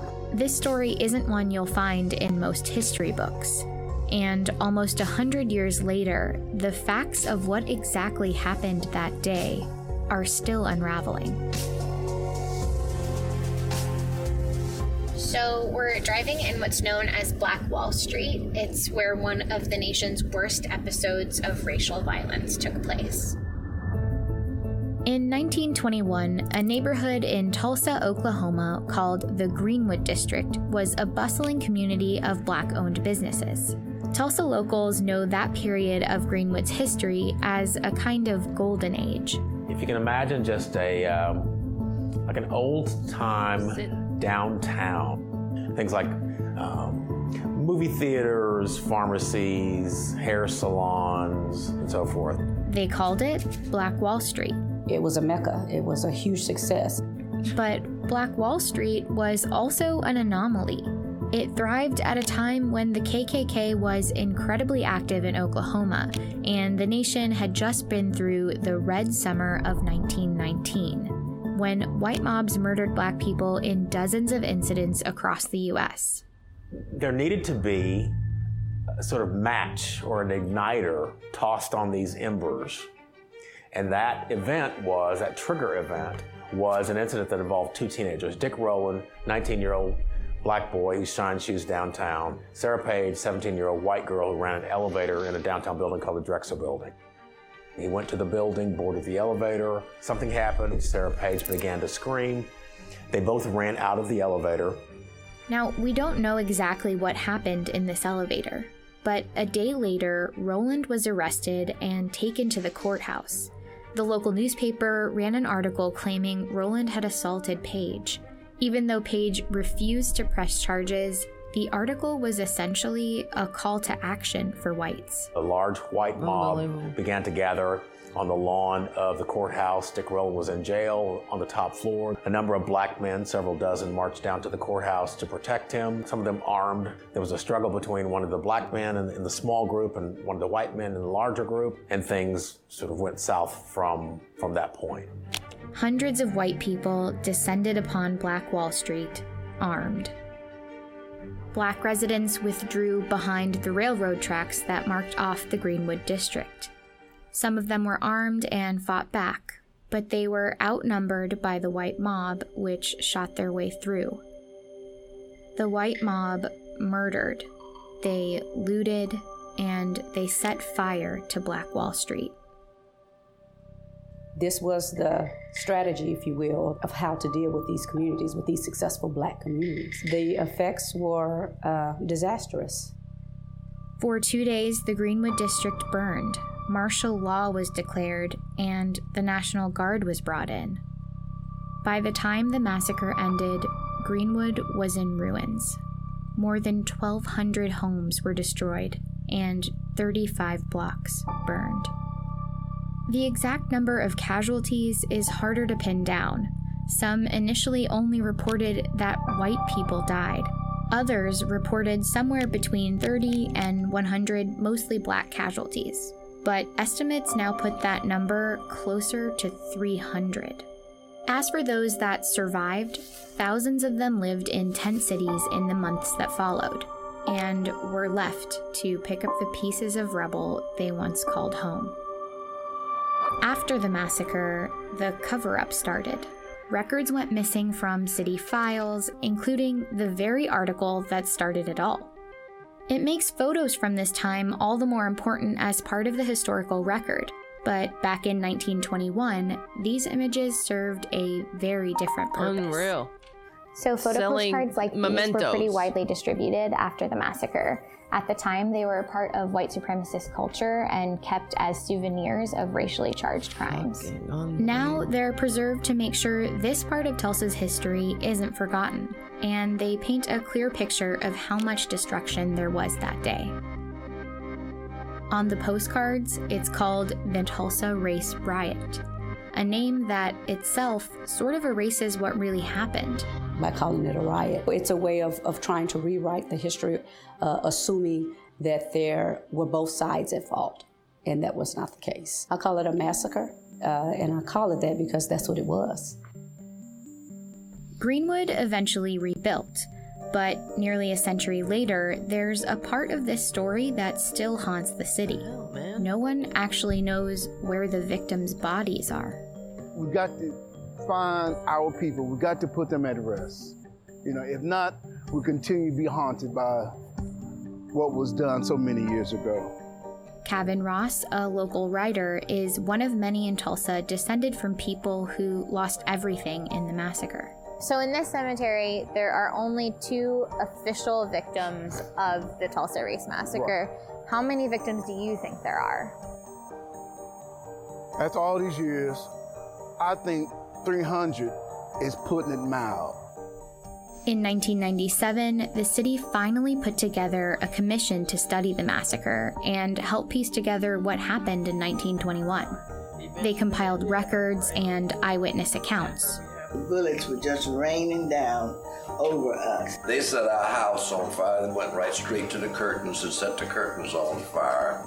These accounts are especially important now because none of these survivors are alive anymore. And they also provided new information. Some mentioned trucks, like this one, loaded with victims of the riot. One riot witness in particular came forth testifying that he saw bodies being dumped in Oak Lawn Cemetery. This is it. This is the area. Using the survivor accounts, records, and eventually radar, the city was able to pinpoint 3 locations with anomalies in the soil. Only one step was left: to excavate. But it was something the city at the time wasn't up for doing. For many Tulsans, it was a part of history best forgotten and not worth investigating. In some ways, today, that sentiment remains. Kind of waste of money. Why do you think that? It's over, it's done with. But there are clear signs of a city that's ready to come to terms with the dark chapter in its history. Honestly, that's a lot of missing people that probably had families. We owe it to the people whose blood has actually fertilized the grounds of this place. There was a tremendous amount of racism. Injustice plus time does not equal justice. Today, Absolutely. a new mayor is reopening the investigation. I think a pretty basic compact that a city makes with its citizens is, if somebody murders you, we will do everything we can to find out what happened to you and give your family closure. And whether you were murdered yesterday or you were murdered 98 years ago. The city will be looking into the 3 areas that the commission noted. That process of finding out what lies beneath Tulsa and DNA matching any remains with descendants could take years.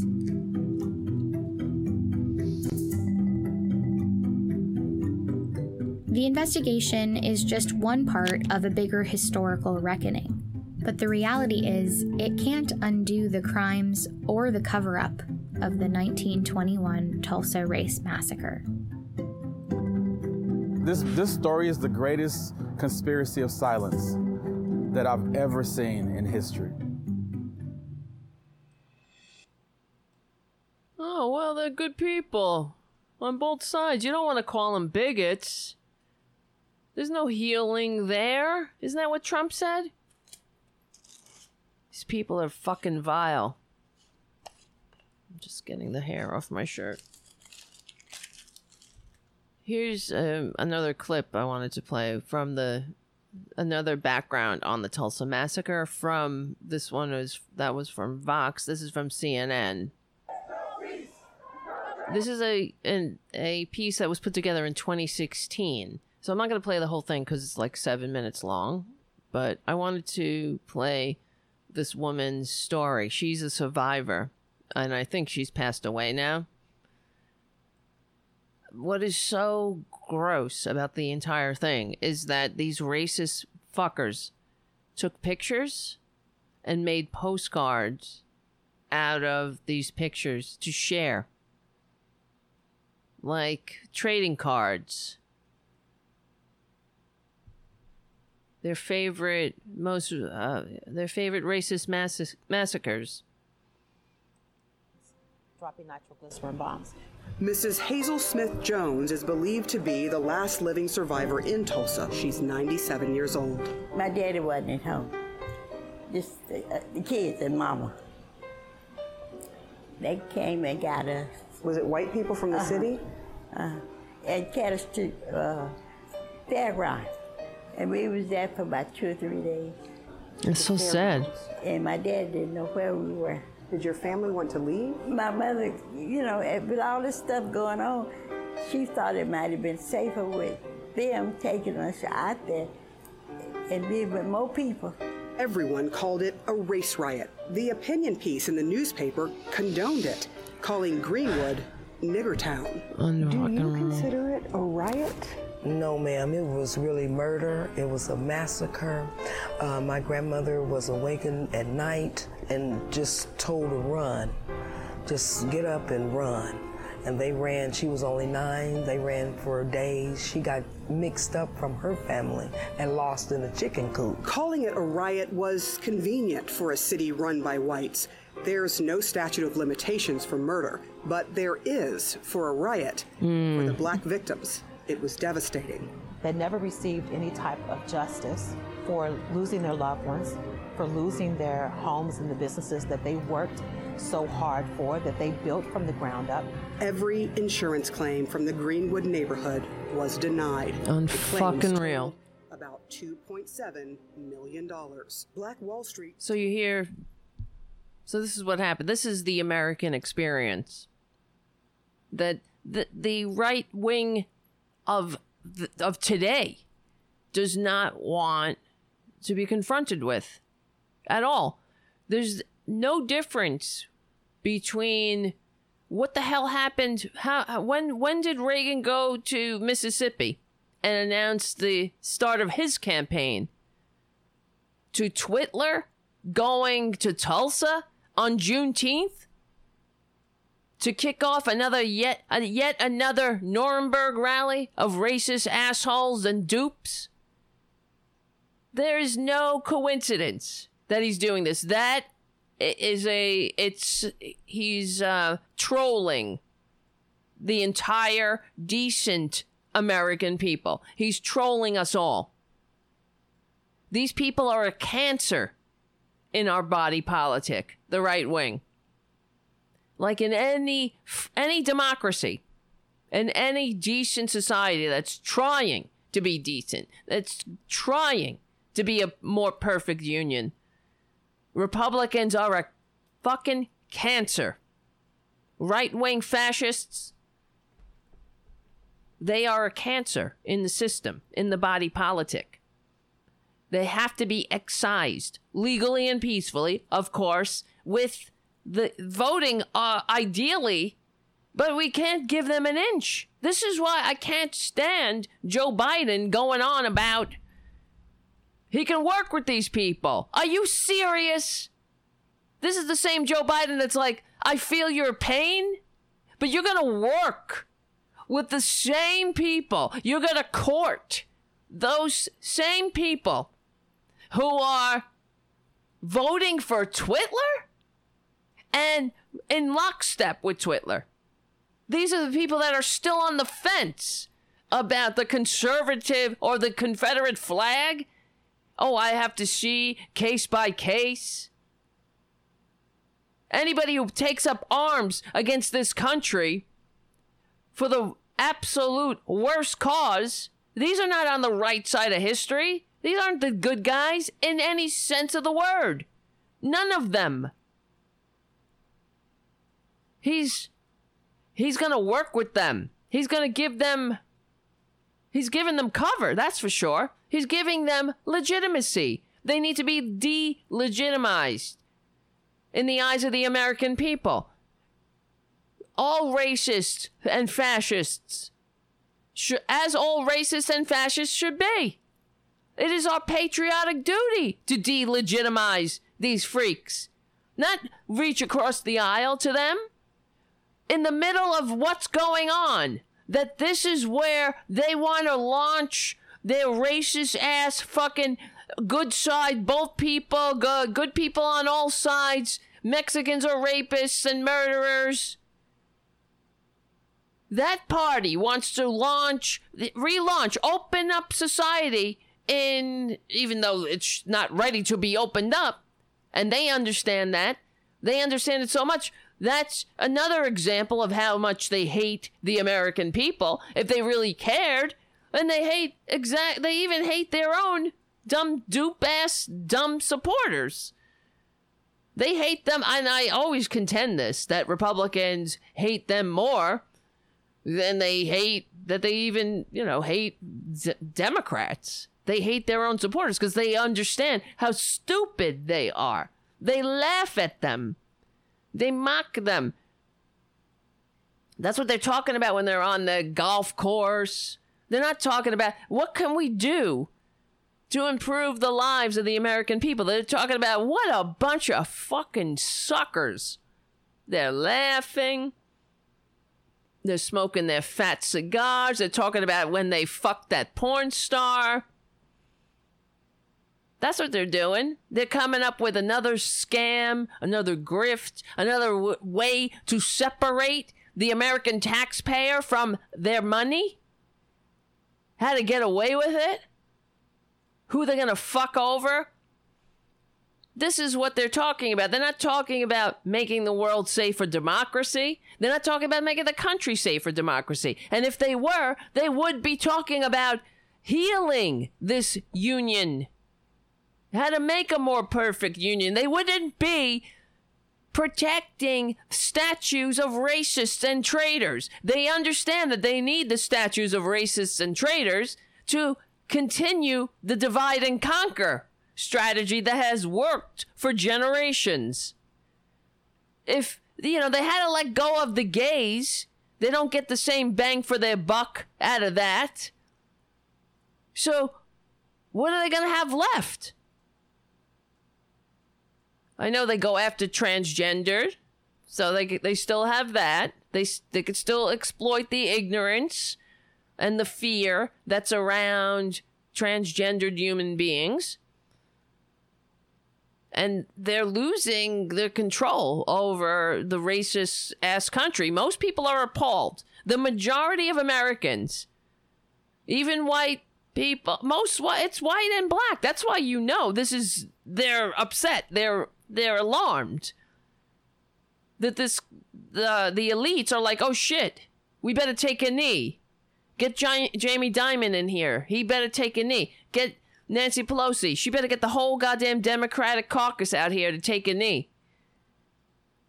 And come up with some fucking distraction. Come up with something. Okay, let's take down these statues. It's about time. Have Joe Scarborough say he finally saw the light about the Confederate flag of losers and traitors. He doesn't know what. I don't know what took him so long. There's a hair right here on my boob. Let's put this on your head. Junior. Let's just look at Junior for a second while I do this. Put that on your head. What do you think? No, you don't like it. I don't know. You're a good boy. They know that they're losing. I don't understand. Here's the other thing. First of all, if you're just someone, I don't really I'm a fiscal conservative. I just like the fiscals. The fiscal policy. First of all, you're a fucking idiot. Second of all, you're a racist. And isn't that enough? I don't know. I like the tax giveaways. Then there's no difference between you and the good Germans who Eisenhower made traipse through the concentration camps to see what harm they have done. These fascists, all Americans, if you are an American, if you really love this country, everyone should be appalled on both sides and should be aware that just throwing out some statues isn't going to fix it. But that's why I'm here, to tell everybody, or to help. At least I think so. This is why we need the liberal media. Otherwise, we're done. You're not hearing this on MSNBC. You will hear bullshit on MSNBC. I say this every show because this is what we're up against. I wanted to play this. That's why I grabbed this, because Tom Perez was on MSNBC talking to Chuck Todd. So two feckless losers who are paid millions of dollars to not have a clue, to ensure that the American people don't have a clue. And it really got on my nerves, so. But I'm confident that we will continue to follow science and we can have a robust, exciting, and inspiring convention where we highlight our values and highlight the historic candidacy of Joe Biden, who is going to be the uniter-in-chief in a year where our nation desperately needs a uniter in the White House. Are you going to have, let me put it in a way that Brian Williams might ask you this question. Are we going to have the balloon drop? Oh, my God. And is Joe Biden and Joe Biden's running mate? Can you believe how inane we are in this country? We are done. Thank you, Mark. And really, thank you for supporting the liberal media. Speaking of supporting the liberal media, Mark just gave a super chat. And that's how we're going to survive. And I'm not just saying that. You guys are supporters. You go above and beyond. That's the truth. But if we don't have a liberal media, we're done. Because look at the alternative. Listen to the alternative. What they're talking about. Are we going to have a balloon drop?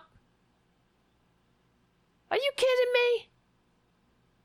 Chuck Todd has it good, man. He has it good. So does Tom Perez. He's talking about the uniter-in-chief. Shut up with this in-chief shit. Speaking of in-chief, this whole segment here, I wanted to vomit.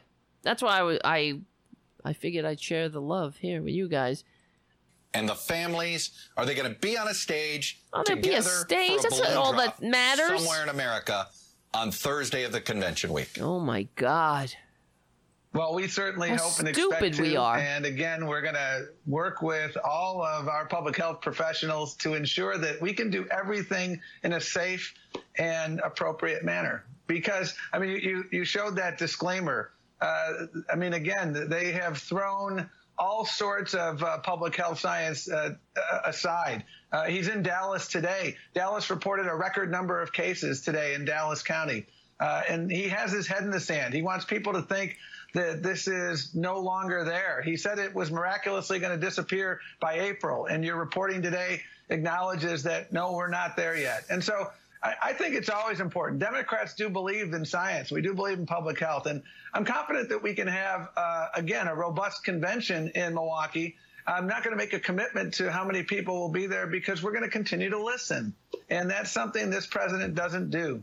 Who cares? I mean, thanks, Tom Perez. Do you believe the former vice president is doing enough public events? Do you feel like he is inching out of his house in an appropriate way? Or would you like to see more of him in more communities? I think over the last week to 2 weeks, we have seen such a stark difference between Vice President Biden and President Trump.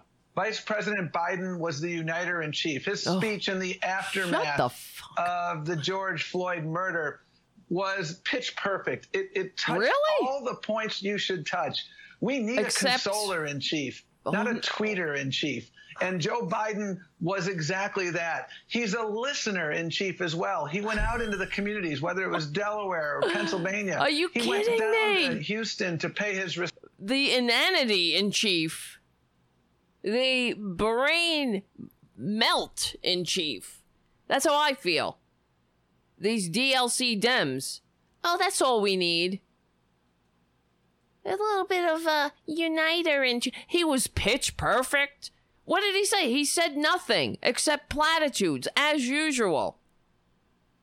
Talked about pain. I feel your pain. Okay, shut the fuck up. That is why even the Democratic Party, the DLC Democrats, if we are going to get this country back, they also need to be shamed. They're not fascists. They're not outright disgusting monsters. Yeah, okay, we'll give them that. It doesn't take much to be better than Twitler and the GOP fascists. But we need more than that. We don't need somebody to feel our pain. We need somebody to represent the people of this country so we can build a middle class yet again that belongs to the entire country. Not just white people, because we don't have a middle class at all. Both white and black. The middle class are below 50% of the population. This is not a functioning democracy. So I don't need somebody to be pitch perfect and feel my pain, you fucking feckless goddamn distractor in chief. How about somebody who is who's got his goddamn reality based in chief and understands that you can't have democracy and intergenerational aristocracy at the same time? How about someone who understands history in chief, or understands a functioning democracy in chief? Isn't just someone who gets to feel our pain, somebody who goddamn promotes policies that leave no one out in chief. God. I'm sick of them in chief. I'm sick of the infantilism in chief. Of both sides. They're infantilizing us in chief. They do nothing. This is corporate media. That's why I ask you to please support liberal media. I'm not kidding, because we're in this together. Otherwise, we're done in chief. To the family. And what do you have?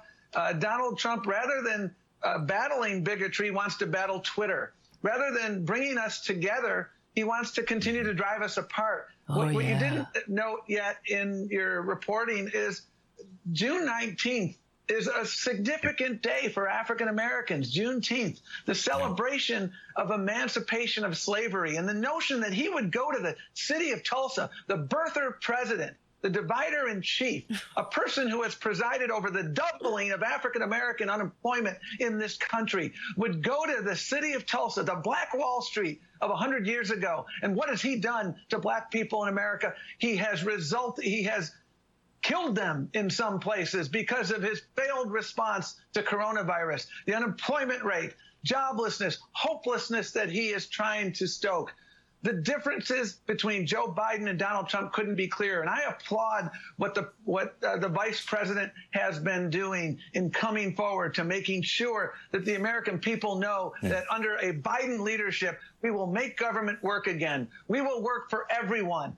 Unlike this president who only wants to work for the rich few, we will make sure that opportunity returns to everyone, hope returns to everyone, and we will take bold action, whether it's on police abuse or anything else. Chairman, Mr. Chairman, you brought up Juneteenth. D.C., it's a holiday in Washington, D.C. Should this be a federal holiday? He needs another day off, Chuck Todd. I think we should. I think that should be one of the interesting things we should debate. Not that we get one. We should make sure Harriet Tubman How gets about a back paid on the vacation? $20 bill. Yeah, that's what I think there matters. are things- It does matter. Yeah, it's good to have representation. Don't get me wrong, but that's all they got. Let's have a female African-American VP and Harriet Tubman on the $20 bill in the least upperly mobile of all of the Western democracies, where millions go bankrupt when they get sick, where thousands needlessly die. I wonder, so when you go on GoFundMe, when you need money for your cancer treatment, at least you'll know that Harriet Tubman's face will be on some of those bills. I think that she would be kind of appalled, frankly. She wouldn't be so stupid. She wouldn't accept the platitudes and the empty gestures. Because Harriet Tubman put her fucking ass on the line in a corrupt, racist-ass country and said, I'm going to operate outside the law. Because there's right and there's the law. And this is a racist-ass fucking country. Oh, we need Harriet Tubman on the $20 bill. That's easy. Don't worry, it will happen. If Biden gets elected, we'll have $20 bills with Harriet Tubman's face. That's wonderful. Is that it?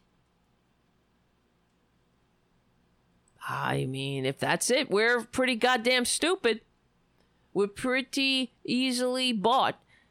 As Mary Frances Berry says, that they're going to do some nominal police reform, and they're going to call it a day.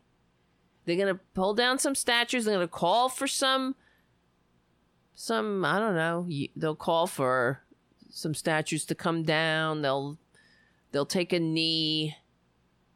Jamie Dimon will take a knee. This is the foreclosure king taking a knee. How many African-American families, or just American families, did he put out on the streets? How many suicides, addiction, death by despair did these fuckers facilitate? It doesn't feel great that you're not able to save $400, even when those $400 have Harriet Tubman's face on them.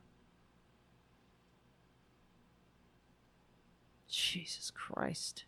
Like that can be really important messages that we mean what we say when we are talking about America that works for everyone. We need to go further, though. I listened to your discussions with the police commissioner in Baltimore, and I spent 12 years of my life doing police misconduct work. What that police commissioner was referring to, Chuck, was a consent decree that was the result of a lawsuit filed in the aftermath of Freddie Gray.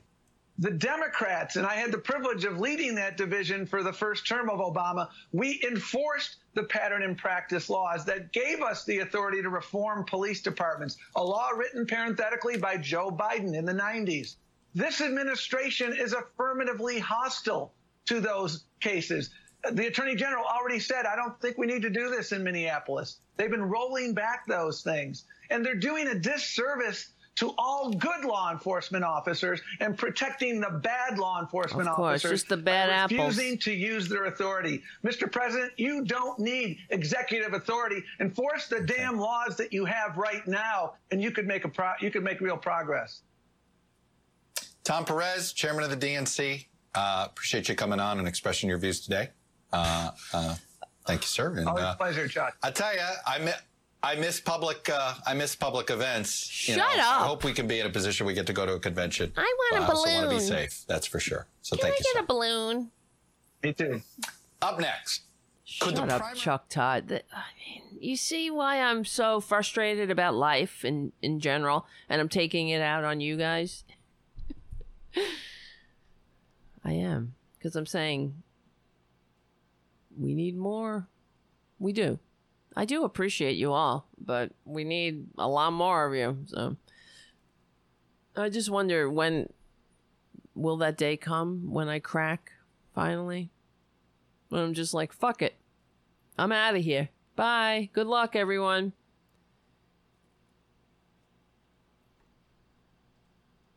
It was fun. Sorry I couldn't do anything. Sorry, I tried. Bye-bye. And Chuck Todd, this is a guy that he doesn't have to get on a podcast and say, please become a patron. That's why this world is upside down. It really is. If this was a functioning world, he would be in my position saying, please become a patron. I want to talk about absolutely nothing. I want you bring nothing to the table and add nothing to the conversation and ensure that nobody gets a clue.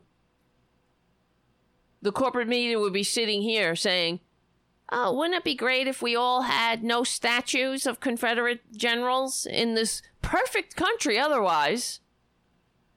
And look at here. They took a knee.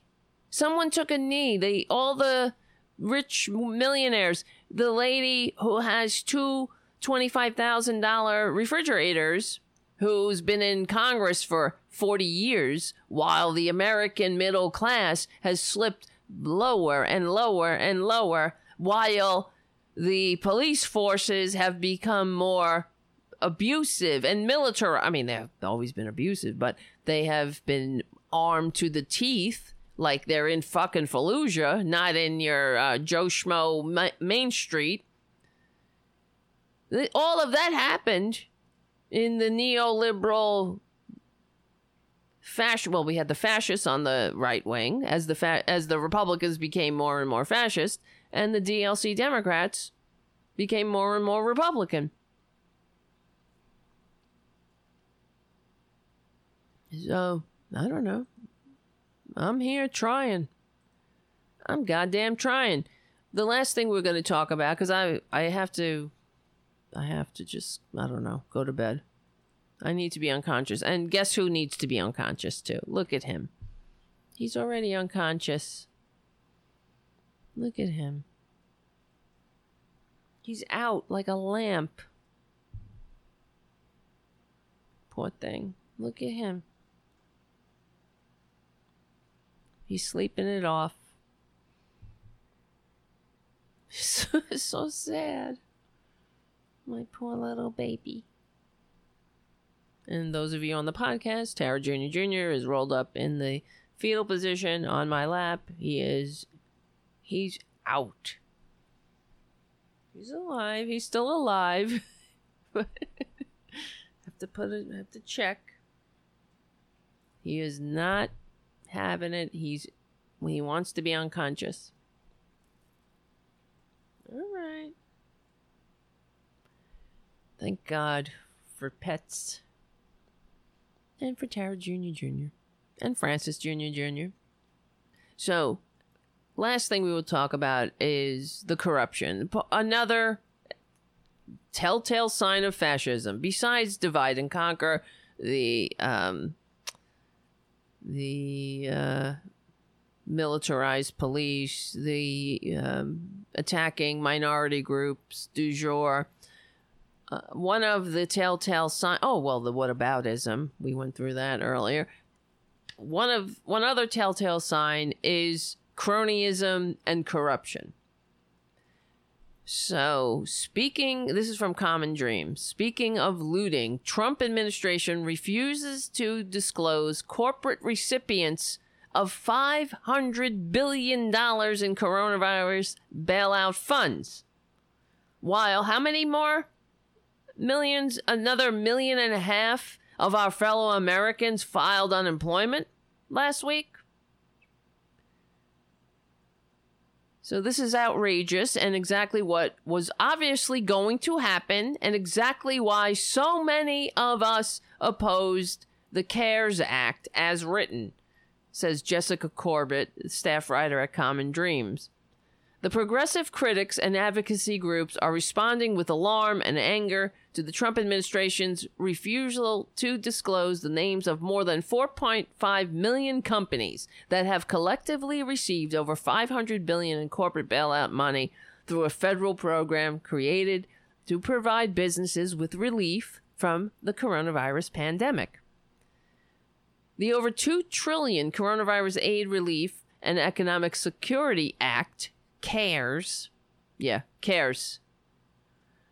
signed by fucking Twitler in March, established the Paycheck Protection Program. What do you want to bet? AT&T took some of that P money. You know, my former employer. With established a Paycheck Protection Program with $349 billion in funding for forgivable loans. After the initial capital ran out in just 13 days, the lawmakers were approved. They approved $310 billion more. Though over $130 billion of that was still left as of Tuesday. Although the Washington Post reported the Small Business Administration typically discloses the names of borrowers from the loan program on which the PPP is based, Treasury Secretary Steven Mnuchin, another fascist piece of wasted human DNA, greed-centered ghoul with a trophy wife, testified to the Senate Committee on Small Business and Entrepreneurship that he won't be following that model for the COVID-19 program, despite concerns about which companies are benefiting from it. As Mnuchin told the Senate Committee on Wednesday, we believe that is proprietary information, not proprietary for us, the American people. This money ain't coming out of their fucking pockets. It's coming out of our pockets, the taxpayers, our money that we work for and make the world go round. And these pigs are at the trough, gobbling like the goddamn ghouls of the Gilded Age that they are. And they don't want to tell because they're not patriotic. They're not in it for you and me. This fucking camera. I'm gonna punch this camera. And fuck you, camera.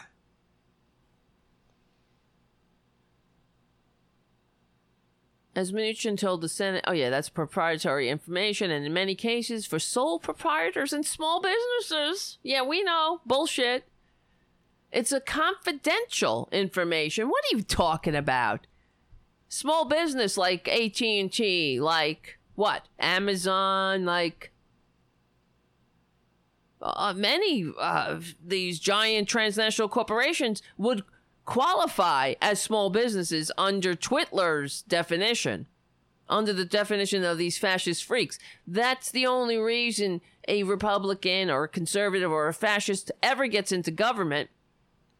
It's not to make the American people have a seat at the table or a government that works for all. No, no, no.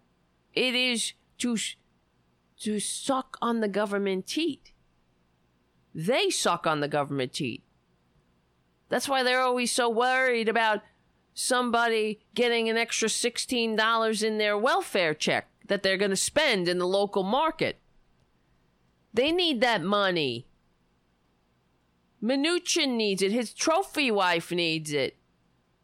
She needs some more Botox or some more fucking mad money to run around with her pals in the wine cave. While Mnuchin, I mean, after all, she does have to fucking allow Mnuchin to climb on top of her, so she feels like she's earned it.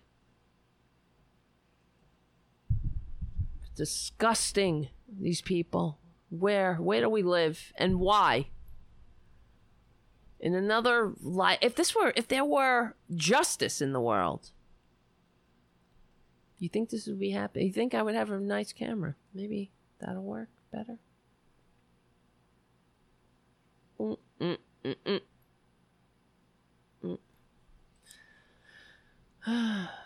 Jesus Christ. The secretary's comments provoked a barrage of condemnation, particularly among individuals and groups that had previously expressed concern about the PPP. Making sure trillions in aid goes to workers, not profiteers, begins with knowing where that aid goes. Bartlett Naylor, Public Citizens financial policy advocate, told Common Dreams of the federal government's COVID-19 bailout efforts. Zero transparency is red carpet for hucksters, schemers, and battlefield scavengers. Public Citizen tweeted Thursday about Mnuchin's remarks, blasting his refusal to disclose businesses getting PPP funds as unconscionable and jaw-dropping corruption. Progressives swiftly echoed the group's critique in their own tweets, including Fordham's University law professor Zephyr Teachout, who wrote, "This is outrageous and exactly what was going to happen, and exactly why many of us opposed CARES as written." Jeer Heer, national affairs correspondent at The Nation, highlighted Public Citizen's response with the introduction, "Speaking of looting." Several other critics made similar nods to current events, tweeting, "This is the looting we should be furious about." And, "Oh shit, looting has broken out in Washington. This is absolutely unreal," declared author and activist Naomi Klein. "Looting with masks on."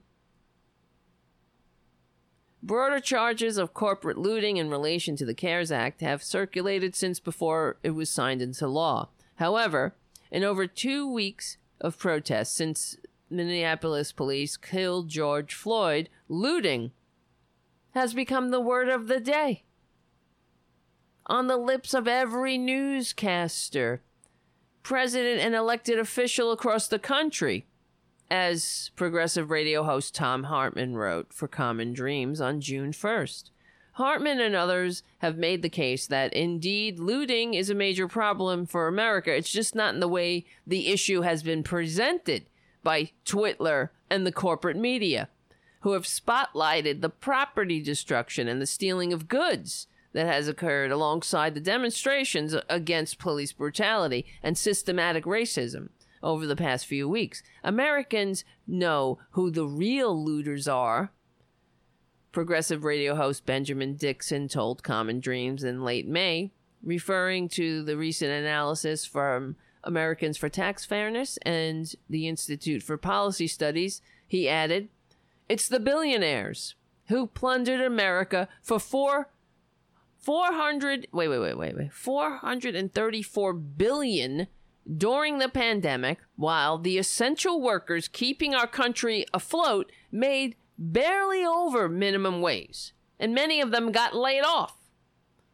I'm not just talking about me, I'm talking about essential workers, nurses. These hospitals, these for-profit hospitals, are cutting back on staff because they can't make their buku bucks. Because they have to worry about serving sick people, helping sick people, and not just giving some some bankster's fucking wife liposuction. This is why I'm so pissed. I'm tired. I'm tired of the grift, and we have a duty. This is our duty, our patriotic duty, to shame these fuckers, to not give up, to get out in the streets, to talk about what the fuck is going on for real, to tell our fellow Americans it's not about, will Chuck Todd be able to pop a balloon at the fucking DNC? You stupid, useless, goddamn buffoon, Chuck Todd. You know, really, millions of dollars. That's why they get paid millions of dollars. You understand? We'll know this country's on the right track when this show has millions of dollars. We have enough, when we can hire staff, and we can have a constant stream of the truth getting out there. Not the way it is now, though. No wonder we're a bunch of dummies. No wonder. Even today, some nice, maybe they think they're nice, normal, decent people. They might even fucking vote for Twitler again. And they're like, I'm for Biden. I like him. He's like a consoler in chief. He feels my pain. Not that your pain has anything to do with the fact that you can't retire, you can't go to the doctor when you're sick, you can't save $400. Well, Nancy Pelosi has 2 refrigerators that are stocked to the gills with fucking $13 a pint ice cream in the 2 $25,000 refrigerators. I mean, something is really screwed up here. Shit is all upside down. Guys, it is.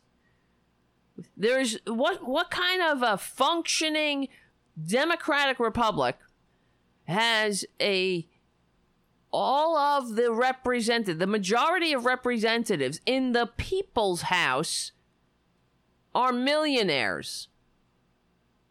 That used to be, that was not the case. Not too long ago. Why? Millionaires. Unless the majority of the American people are millionaires. And I missed something. There's no way. That is a functioning society. There's no reason why the majority of representatives should be millionaires. They're out of touch and they don't give a shit. That's why they work for the ones who brought them to the dance. That's why Pete Buttigieg is in the fucking wine cave. And these people are useless. And Tom Perez is talking about consoler in chief, empathy in chief, or fucking healer in chief. Shut up, in chief. I want somebody who is effective in chief. Not just some platitude in chief. Are we that easily goddamn bought and sold? I guess so. God.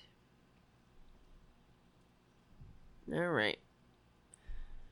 Oh my God. It's so stupid. So anyway, guys, that's why I ask you to please become a patron. I'm asking again. I will ask every single show.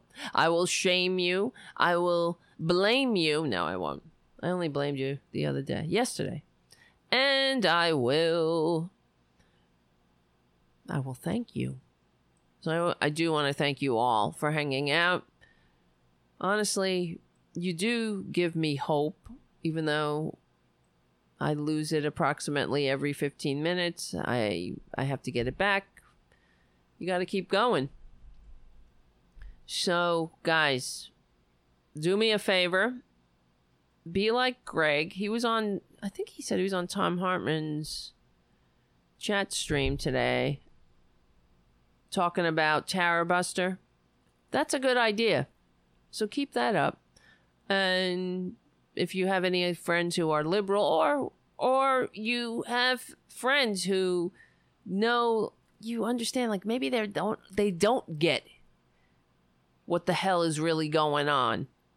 You know what I mean? Like they're Democrats, but they think that Amy Klobuchar would be great because she could attract Republicans. Tell them, shut the fuck up and listen to Tara Buster, please. I can't deal with you. Just be like, I can't deal with you. Tara, take the wheel. You know, it's true. Thank you, Andrea, for your super chat right under the wire. We usually go on for about 3, 4, or 5 hours. Who knows? Maybe one day we'll do a marathon show. We might do a midnight show one day. But in the meantime, spam the fuck. No, we can't spam. Then you get a bad rating. They might, who knows? They might like make it. They might block it. Who the fuck? No, I don't know. All right. Yeah, election night show. Oh my God, could you imagine? That'll be good. Election night. We'll get people to call in. We'll have Poppy on. We'll have a bunch of guests. Hopefully we'll have good news, even though it's Biden. God, how good could it be? Well, don't go crazy, Greg, when he says, help me, Patreon Tara Buster. Don't go nuts on there. Don't be like, this is my advice. Then they might think you're spam. You know what I mean? They might think you're a bot if you do that. Just say, if you like this show, you'll like Tara Buster. Come on over and listen. And then they can decide to be a patron or not. They're not going to be a patron of a show that they have no idea about. Right?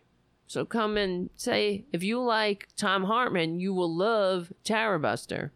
It's like Mike Malloy and meets Tom Hartman. That's how somebody described this show once, and I appreciated that.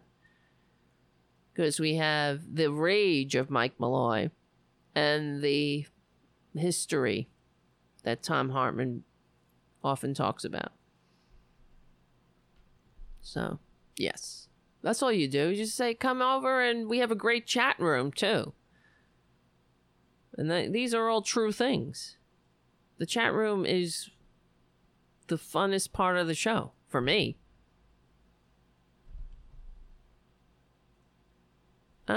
I know Tom, too, a little bit. Not much. Mike knows them all better.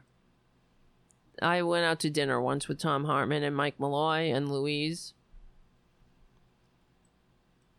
Tom Hartman he picked up the tab. That was nice. And he's a nice guy. Mike has a lot on his plate right now. And Mike would do anything for me. He would. If I asked him, can you do this? Can you do that? You can't be annoying, though. He's done a lot for me, and still does, so. I have to get more, I don't know, maybe I gotta get on there and do some more promos or something. I don't know, whatever. I do the best I can. I'm dancing as fast as I can to save this fucking country. I try. I'm doing it. I'm trying. Yes, Tom is too forgiving of the Dems, Andrea. He totally is. And he's too, I don't know. Like, he used to have Phyllis Schlafly on his show. Like, why? Because, he says he wants to model how to argue with Republicans. Okay, I get it.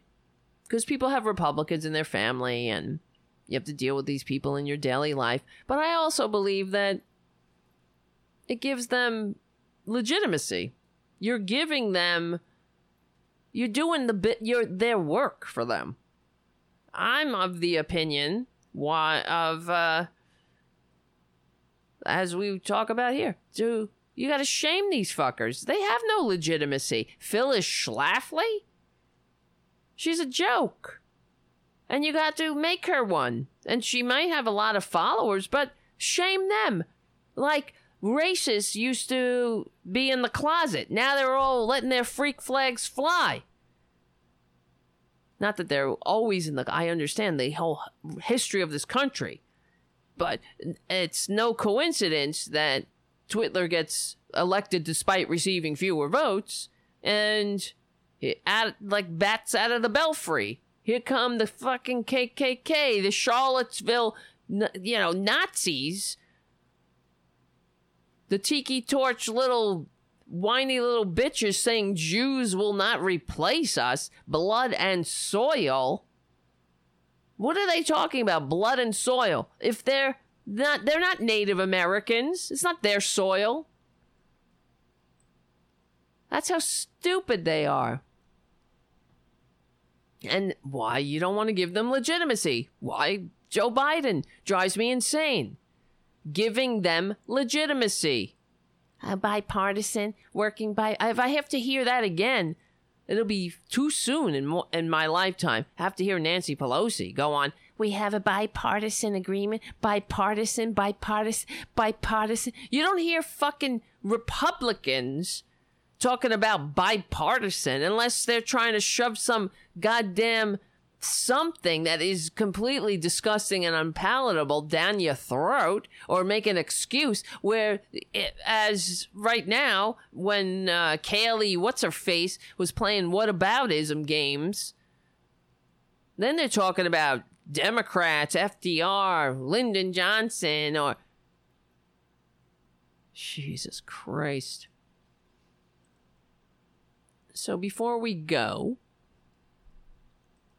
the last video I will play, speaking of, well, this is Angela Davis. We played Angela Davis last night talking about the violence, how she finds it incredulous when she's asked if she approves of violence given the history of this country and what she's been through as a woman who happens to be a little darker. Her pigment's a little darker. An American with... it's just so ridiculous. Look at me. There's nothing white. If I am so white, I'm almost invisible. It's ridiculous. So here's Angela Davis. This is a recent interview with Angela Davis. I've spoken to quite a few members of Black Lives Matter and also the Me Too movement who said actually really very little has changed since 1968. The clock stopped, moving forwards for us. That's why we have to go through this struggle again. Do you think they're right, or is that too negative of you? Well, in a sense, very little has changed. It's interesting. I was reflecting on the fact that when I learned about the assassination of Martin Luther King, I was in the process of printing a poster about a young Black man who had been killed by the police in Los Angeles. The Trayvon Martin of 1968. Exactly, yeah, exactly. So in that sense, little has changed. Has it got worse, perhaps? I don't know whether it's gotten worse. I think our consciousness has grown, and there's been more media and social media attention to what has been going on since the era of the immediate aftermath of slavery. But what I think has changed is the understandings, the consciousness, and I think that feminism has a lot to do with this.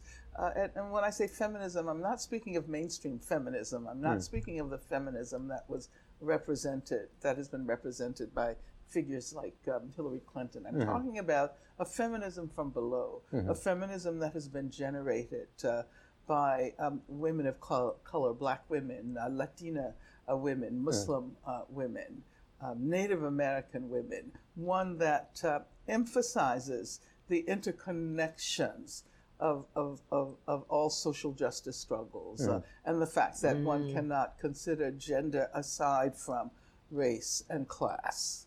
So you have this This is what we talk about on this show. I love it.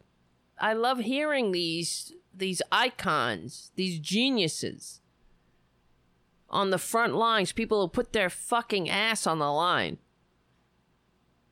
No wonder. I still hear Republicans bash Angela Davis. They have absolutely no clue who she is. She's an American hero. She has more courage than any of that whole Trump Nuremberg rally combined. Any of them.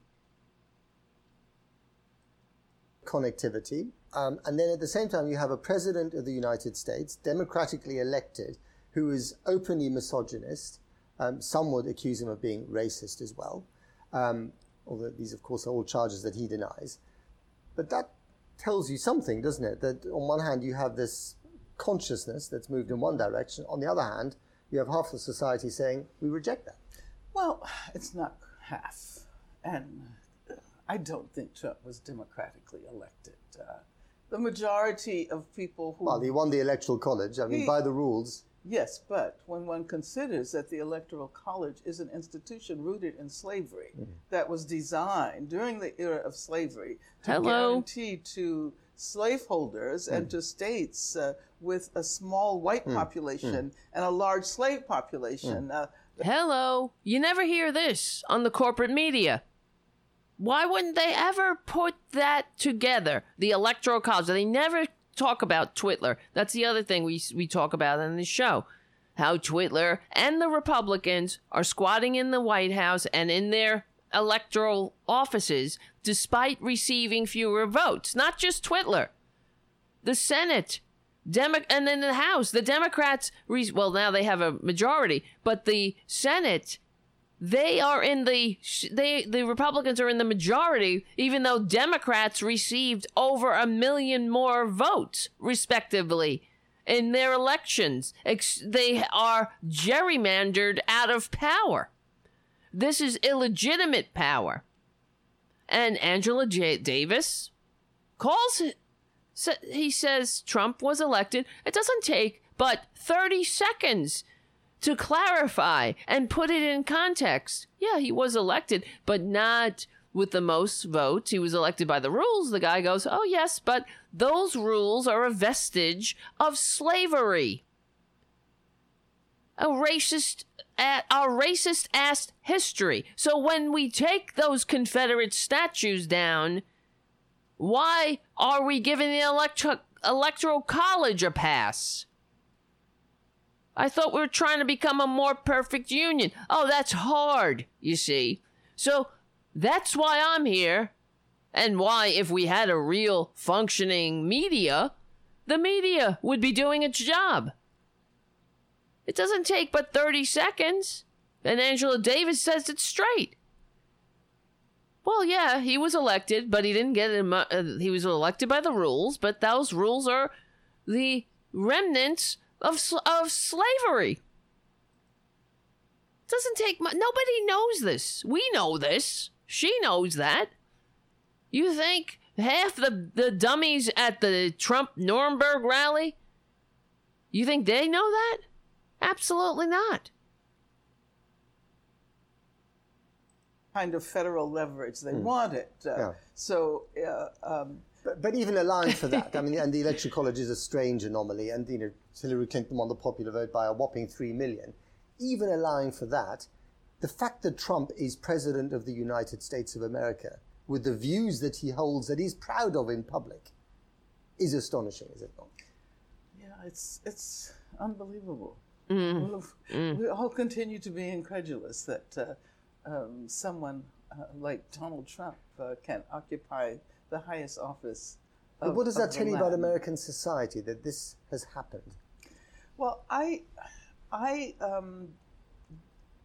do not believe that he represents, his administration, his ideology, his strategies represent the will of the majority of the people. We have to consider that relatively few people actually go to the polls, not even half of all of the people in the U.S.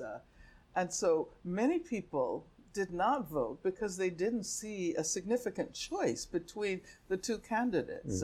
So the election of Trump is the product of a crisis in the electoral system and in a sense of a defunct two-party system. Had there been another party that was not tied to the capitalist corporations, that does not have all of the baggage that the Democratic Party has, then perhaps the results of the election would have been different. I think it's important to think broadly and not to assume that because Trump is in office now, that represents the democratic will of the people of the United States. Beautiful. She's amazing. I can listen to her all day, really. I wish I had a fucking camera that didn't suck. But anyway, we're gonna just say, put that on the shelf for now with the camera. I know I'm looking like incredibly bright. I gotta do something about this shit. Hello, maybe that helps. All right, guys, we're going to, oh my God, it's almost 11 o'clock. Why is it so bright? Anyway, it doesn't matter. I can't fix this now. I didn't cause it. I didn't cure it. I didn't fix it. I can't fix it. That's something from Codependence Anonymous or something. All right. You guys are great. You are why I keep doing the show. You give me hope. So I want to thank you for that. If it wasn't for the show, I'd probably be a lot more depressed than I actually am. And I don't know. Thank you for all you do. And thank you for helping. Thank you for being a patron, for all your super chats constantly. That helps. That helps keep the show. Because it's not just the show. It's also RDT Daily. That helps independent writers continue to write and create independent liberal content. That's the RDT Daily Facebook page, which has original content.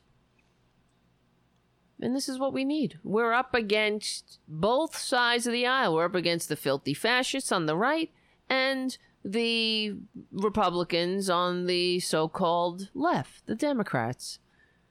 And we only have each other. At least that's it's not a bad thing. Thank God we have each other. Or thank Nam Myoho Renge Kyo, we have each other.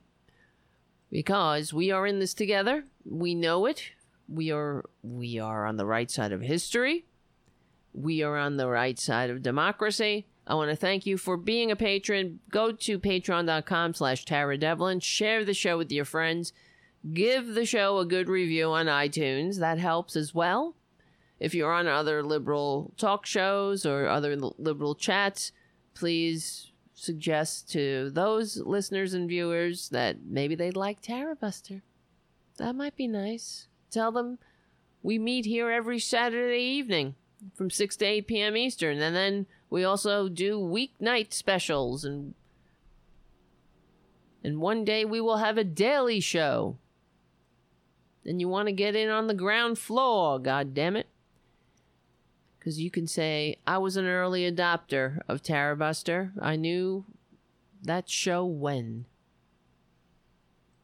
And look at us now. We have a functioning democracy that works for all. And it was all because, well, of the liberal media. I'm not kidding. You know that. And we have cats, too. Yes, we got cats. This is the only show that has cats. It's the truth. See? He's out. Look what he's doing. He has his eyes covered from the light. Look how cute he is. That will be me soon. Thank you. And thank you, Andrea. The show is superior in many ways. I'm going to use that quote. This show is superior in many ways.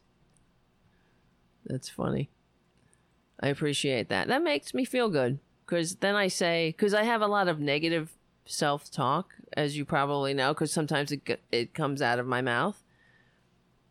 And so somebody said to me the other day, "What's wrong with you?" Because I'm like, I don't know. I suck. What can I do? And she said, "Why do you always say that?" And I'm like, I don't know. My brain is broken. It's fucked up there. My brain is like a bad neighborhood. You don't want to go in there alone. That's why I have to take you guys with me. It's true. And that's why I think the show, I don't know, speaking for myself, I think I like this show for us because we are really getting to know each other. It's not just somebody sitting here going, oh, and then Republicans did this, and then Republicans did that, and then Democrats did that. You can, I like sharing my life, my cats, my struggles, my ups, my downs, my lefts, my rights, my story. Because what else are we? Except our stories and what we can learn and give to each other. I don't know. What are you going to do? All right. You guys are great. Thank you for hanging out. So that was a 3-hour show. I said I would not do a 3-hour show. And there we are. It's fucking 3 hours again. This is what happens. I like it. It just happens. Hopefully you like it too. And you like it enough to go over to patreon.com/TaraDevil. I know you have to keep saying it. That's just the way it is. People don't, after maybe the 51st time, they'll go over. Thank you, Deborah. Because in my mind, Deborah says, great show, Tara. Because in my mind, I was saying, this show sucks. And I was saying, why do I do it? Why do I bother? And now you're giving me validation. So I guess I shouldn't listen to my mind. That's why we need each other. Nobody can do this alone. I couldn't do it alone. I would talk myself into the fetal position. I'd be like this cat right now. This is what I would do. I would be like this all day, all night. Just covering my eyes. Look at this cat. Tara Jr., let's see if we can wake him up. Junior? Little Junior. Tara Jr., Junior. He's awake. I'm sorry. I'm sorry.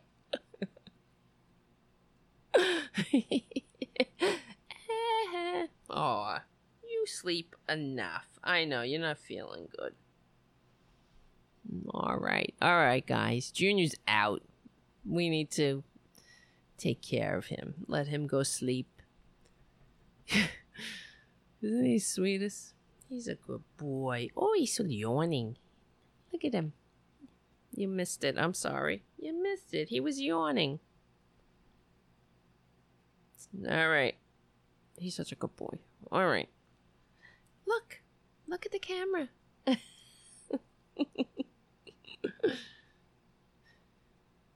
See? He's such a good boy. All right, friends. Thank you all. We will get together again. Oh, he's stretching. He's a stretcher. We got a stretcher going on. All right. You might miss something cute. Look at the stretch. Are you stretching? How you doing? All right. Guys, you are great. Good night. As I always say, we will see you on Saturday. Saturday will come as soon as... It'll just be like, wow, that was so quick. And I'll see you on our regularly scheduled night of Saturday, 6 p.m. Eastern, right here at the RDT Daily Facebook and YouTube channels. My name is Tara Devil. Thank you for hanging out. Like I always say, we are on the right side of history. We are on the right side of democracy. We stick together. We win. I will see you in a couple of days.